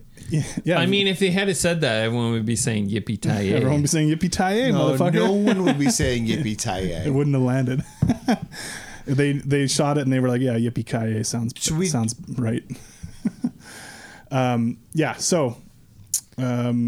Sorry, where are we at now? Well, we have to talk about where Hans is up on the roof checking things out. Right. He needs to get the detonators back because Bruce Willis killed Heinrich and he had the detonators. Right. Of course, we have the scenes where the police try to come in. We get the great moment where the SWAT team is charging the building. The guy pricks his hand on the rose bush and goes, "Ow, Jesus!" Oh, fuck! That's so fucking funny. That's what I mean, though. There's so many little funny bits, right, throughout the whole movie. The idea of putting it's the Duff SWAT guys. They're charging in. The idea of putting that in, and leaving it in the movie. Is it 88? Yeah, 88. Like, it's so good. Like, and I feel like this movie was underappreciated, even though it was a huge success. It was underappreciated for like at least 10 years. Yeah, and I mean, as a kid, that's the thing. Like, yeah, I was obsessed with it and watched it over and over again and loved it. Every time I found out like someone I knew hadn't watched it, and I was like, okay, we're having a sleepover and we're watching fucking Die Hard. I do not feel like the 1990s like learned from the lessons of this movie, because I lived through the 90s, and has nothing to do with Die Hard. It has nothing to do with it. It's funny because I didn't know that it was like, growing up and loving it, I didn't know that other people thought it was the greatest thing ever either. Right. That only came about later as I, got older, and then it's like, now, okay, you talk about Brooklyn Nine-Nine and how much they reference Die Hard and how it's the greatest whatever action movie ever. I didn't know that other people thought that when I was obsessed with it. I was just doing it on my own, being like, you've got to watch Die Hard. You've got to watch Die Hard. You've got to watch Die Hard. So it's kind of weird afterwards. And I mean, that was me with Clerks. Right. Yeah. It didn't work for almost everybody except for James. They're like, fuck this. What are you? Fuck you. What is this trash? Why am I watching this shit? I mean, it's kind of the brilliance of this movie that every scene, a scene that would be so simple where a bunch of SWAT guys go to the building. You make some flavor for it. Right? Yeah, you get a little bit of flavor. You get a nice little line where you got Theo calling the action. And my God, the quarterback is toast. Holy shit, Theo. Yeah, so good. They hit it with the rockets. What would have happened if John McTiernan didn't go to prison for trying to kill his wife? Wait, who? Sorry? Oh, John McTiernan. Was that what it was? I thought it was some tax evasion shit. Whatever. He tried to do something, but he went to jail. McClane drops the C4 that he has down the elevator shaft. Take this under advisement, jerkweed, he says.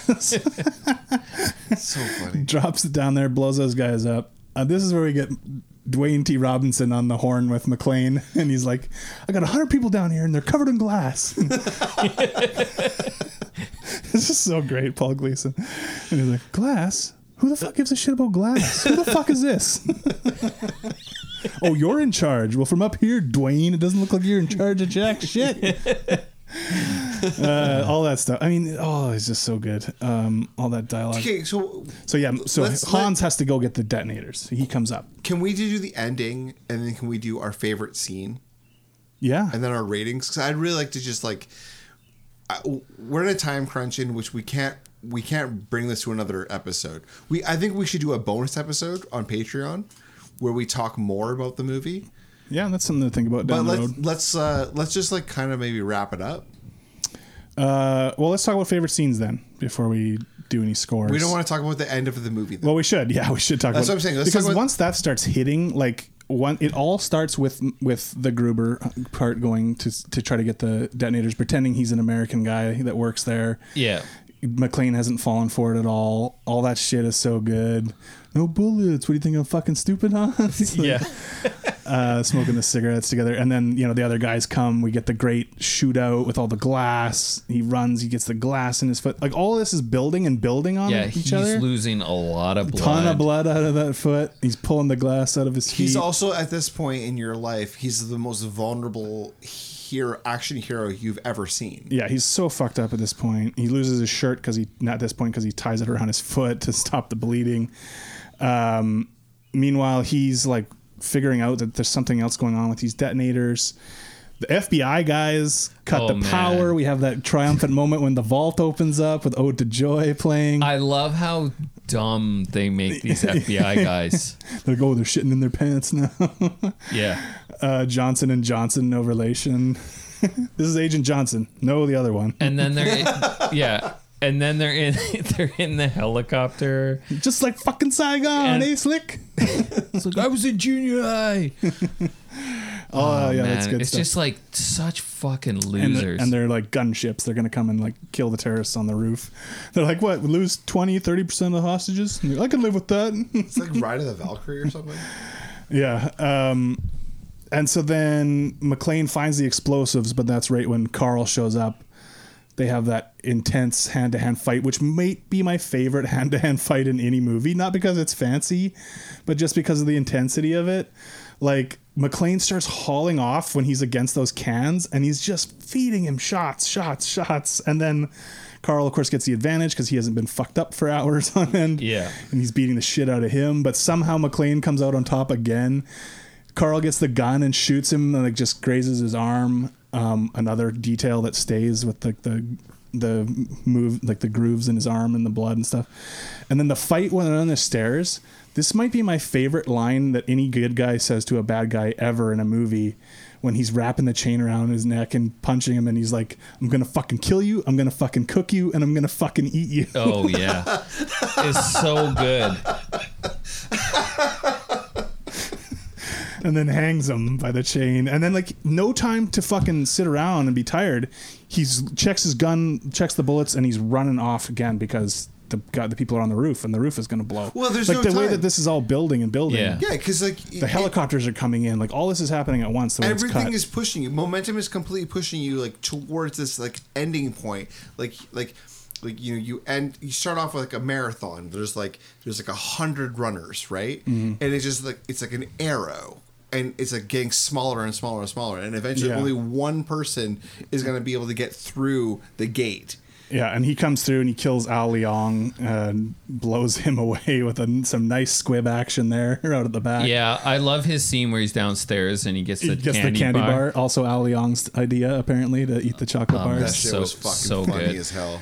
But when the roof blows up, you get an awesome scene where he ties that fire hose around his waist. Oh yeah, and he's on the outside of the building, and his bloody feet are on the glass. Yes, went through. He goes down that hose. The way that he swings into the fucking side of the building because the wheel comes off and then like gets stuck on something again. And it's all just done so perfectly. But it's so incredibly violent and brutal. But building and building on, and like it's getting bigger and bigger of a thing. Like these FBI guys are trying to shoot him. The roof blows because Hans blows the roof. But could you imagine if Schwarzenegger was doing this? It would never hit. No. Yeah, I just don't. It just wouldn't feel the same. We should have done a double feature with Skyscraper. That's a great point, though. It's like The Rock couldn't pull this off. No fucking way. No, just wouldn't be right. And I'd have to think really, really long and hard. It has to be a normal guy who can get hurt like this. And James Caan. James Gunn. De Niro was up for this. He did Midnight Run instead. They came out the same day, same release. Midnight Run is it's great, fucking amazing, it's fantastic. So then shoots through the glass, comes through. Then the thing is pulling him off because it's so heavy. Yeah, just barely undoes it. I love his reaction when he just gets the hose undone and he's like breathing heavily through his nose, where it's like, like holy shit, like God, just escaped that. Then he's coming through the building, like everything is on fire and falling apart, and like the elevator just goes ding and then blows up. You get that amazing scene, like I feel like it was like a throwback to Commando, Predator, Rambo, where he goes through the water and he's like, it's like he's in the jungle. Like he's in the jungle. Right. Like, it's so cool. Yeah. Everything's, the Christmas trees are falling over. Yeah. Everything is destroyed. And he can hear, meanwhile, Argyle takes out Theo in the basement. Yeah. Because he's trying to get away with their ambulance that they had hidden in the back. I love the way that that's shot with him, that limo full on charging into the van, the ambulance. It looks like so impactful. And so then McClane's looking and realizes he's got 2 fucking bullets left. Yeah. He's like, what am I going to do? Sees the Christmas tape. And of course, so he tapes the gun on his back and goes in. That's some good tape because he's sweaty as fuck. He's sweaty and bloody. And there's that moment where you brought up James when Holly's like, Jesus, like, holy shit. Jesus fucking Christ, John. He's like, hi, honey. He's just like limping. He's all fucked up. He's barely made it here. And, we get Hans with that great line, like, oh, why did you have to nuke the fucking building, Hans? And he's like, oh, when you steal $600, you can just disappear. But when you steal 600 million, they will find you unless they think you're already dead. Put down the gun. I mean, fuck, this is so classic. As a kid, I thought this was like the coolest thing ever, that he taped the gun to his back. He's got 2 bullets, 2 bad guys. Yep. Manages to take them both out. They make the cowboy the joke again, the yippee-ki-yay. Yeah. What do you say? Yippee-ki-yay, motherfuck? Motherfuck. Yeah. I start laughing. So, I mean, he shoots Hans and then he shoots the other guy. Right in the head. And then Hans is like backing up, falling out the window, but still a hold of Holly. He's got a hold of the Rolex. The Rolex. Fucking Ellis. And we didn't even talk about the great Ellis death scene. It's so perfect. Hans, booby, I'm your white knight. I love that they bring him a Coke. I couldn't give a shit about your politics, whether you're pissed off. They says it. I have an idea for how we can talk about all that stuff later, but I think that we should probably wrap up like. Yeah, and so great finale. The FBI guys blow up. Of course, the roof blows up.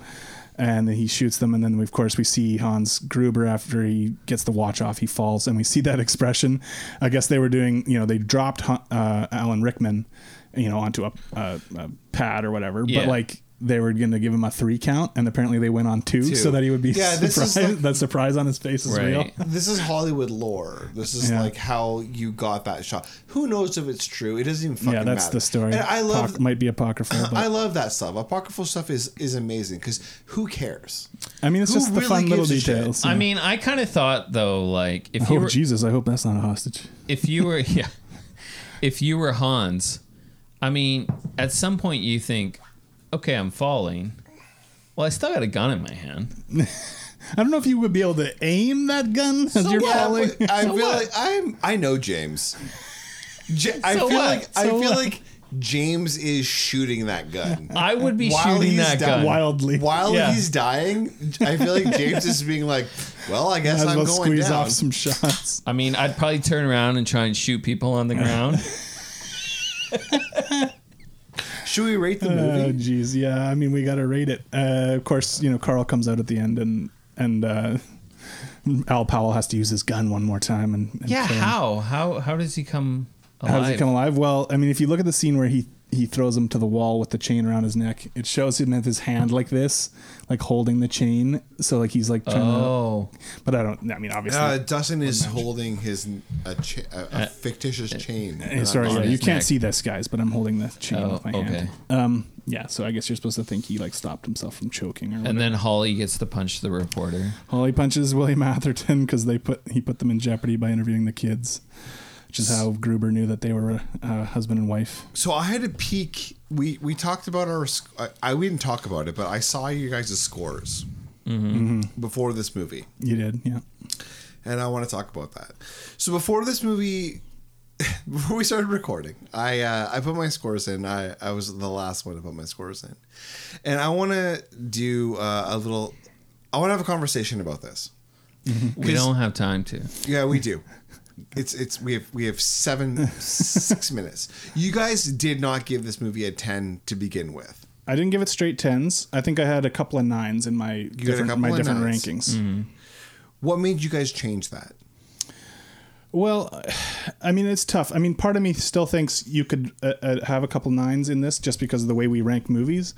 But you brought up a good point, John, where it's like, okay, but if this doesn't get straight 10s, then what the fuck does, right? Yeah.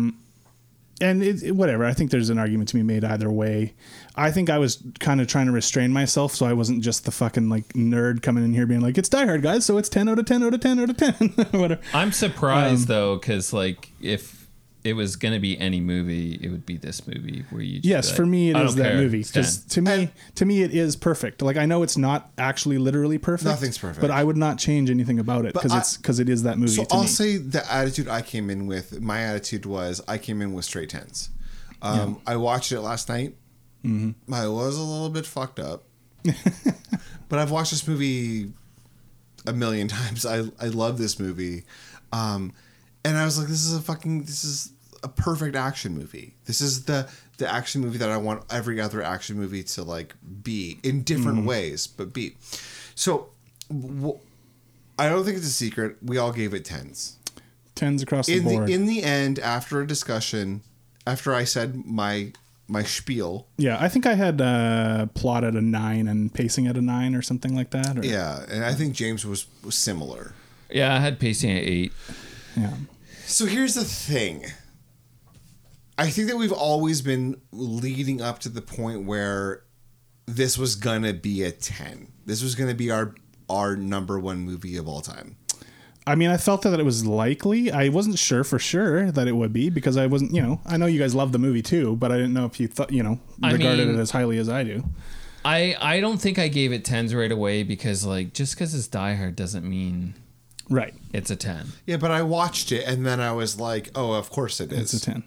I love everything about it. I love every moment, every musical cue, every fucking the lines of dialogue, the way the characters, the way that they find a way to have a bunch of little characters in this movie despite the fact that it's about a guy stuck in a building. So here's my point. My point is that I think this is going to be the movie that every other movie is going to be compared to. It's always been that way. For me, yeah. We've been leading that. Yeah, I mean, and we talked about this being the very last episode we would ever do, just because to me, I can't see anything beating it. Maybe something will come out that'll somehow top it. What I want to do is I actually want to take this movie completely off the board. Whoa. I want to delete it from our ranking. I don't know if I can agree to that. I want to make this the Die Hard memorial list of action movies. Die Hard, I don't think deserves... I think it deserves to be not a part of this list because it's so good. Because I don't think anything's going to beat it. I mean, that's an interesting idea, but nothing's going to beat it. But then it kind of sucks because then that means, the whole episode, like their whole show is the list based. I think that's fine, but the list has a title. And we can give the title to be the Die Hard list. The Die Hard list. And I just think that it would be a lot more fun if we took Die Hard out of the picture and we retired it. And we said, hey, you know what? We've finally done Die Hard. It's obviously the perfect 10. And if a movie ever comes up, there's no reason that we can't take that back. I guess. But for now, I think that we should say... James, what do you think about this? This is the Die Hard memorial list of the greatest action movies of all time. The Die Hard memorial list. I mean, I don't know. I'd have to think about that, which is, let's think about it. Because I want it to take its rightful place. I want it to finally knock something out of number one, which that hasn't happened since very early in the show. We've had the same number one. But it has that still. It is the best. It is the best in the sense that it is in a place that is above everything else. We're going to get so many people be like, why isn't Die Hard on your list? Well, that's one thing. I don't give a fuck about people. You're talking to the wrong guy here. I'll have to think about it, but I feel like it should just be number one on the list. So this is my concern for this is that if we put it at number one, it's almost like a swan song. It's almost like this is our dying song before we end. Well, honestly, there's not a whole lot of movies that I feel can get... Like, I was searching for movies that, other than Die Hard, that would beat Okay. Mad Max Fury Road. And the thing is, I think movies can beat Mad Max. Yeah, I mean, I don't. Like John Wick. Movies can. There's not that many action movies left for us to cover that could potentially. But for James, do that. but here's the thing: for James, John Wick could beat Mad Max. I mean, Yeah. right? John Wick could, yeah. But for me, Die Hard is the. So here's what I'm going to say. For right now, for the day we're recording this, Should we put it out there as a thing, a question, a poll? I think we should. Should we poll the Patreons? I think that we should ask. I guarantee you they're going to say put on the list. Well, let's do it. Just see what Let's they put say. it on the list. Okay. But at the end of the day, we're not beholden to them. Yeah. So if it goes on the list, then it's the new number one. If it is the list, then I guess it'll just be what the list is aspiring to. Is to get to that level. If you're the best at something and nobody's ever going to beat you, it's. I mean, if I was the best at something, which I'm not, I will never be.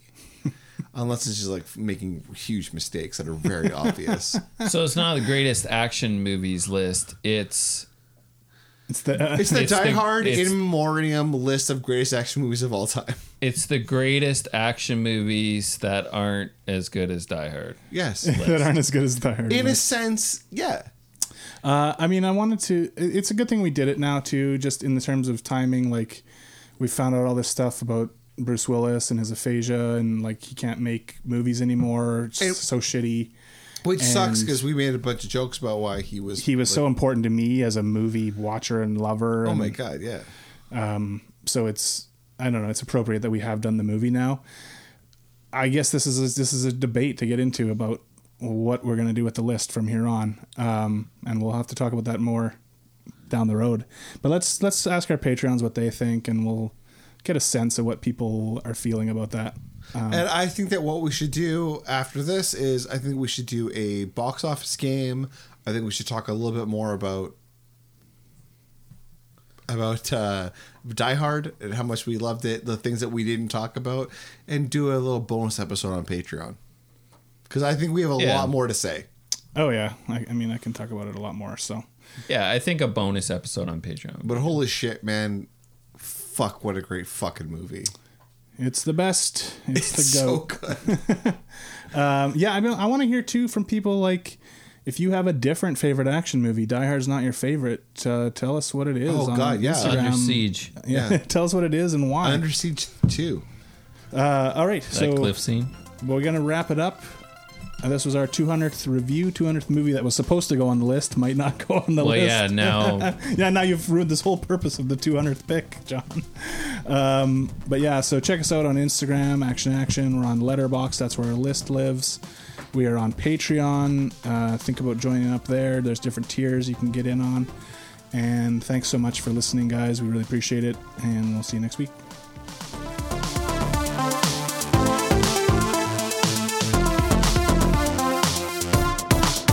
He's got scallions.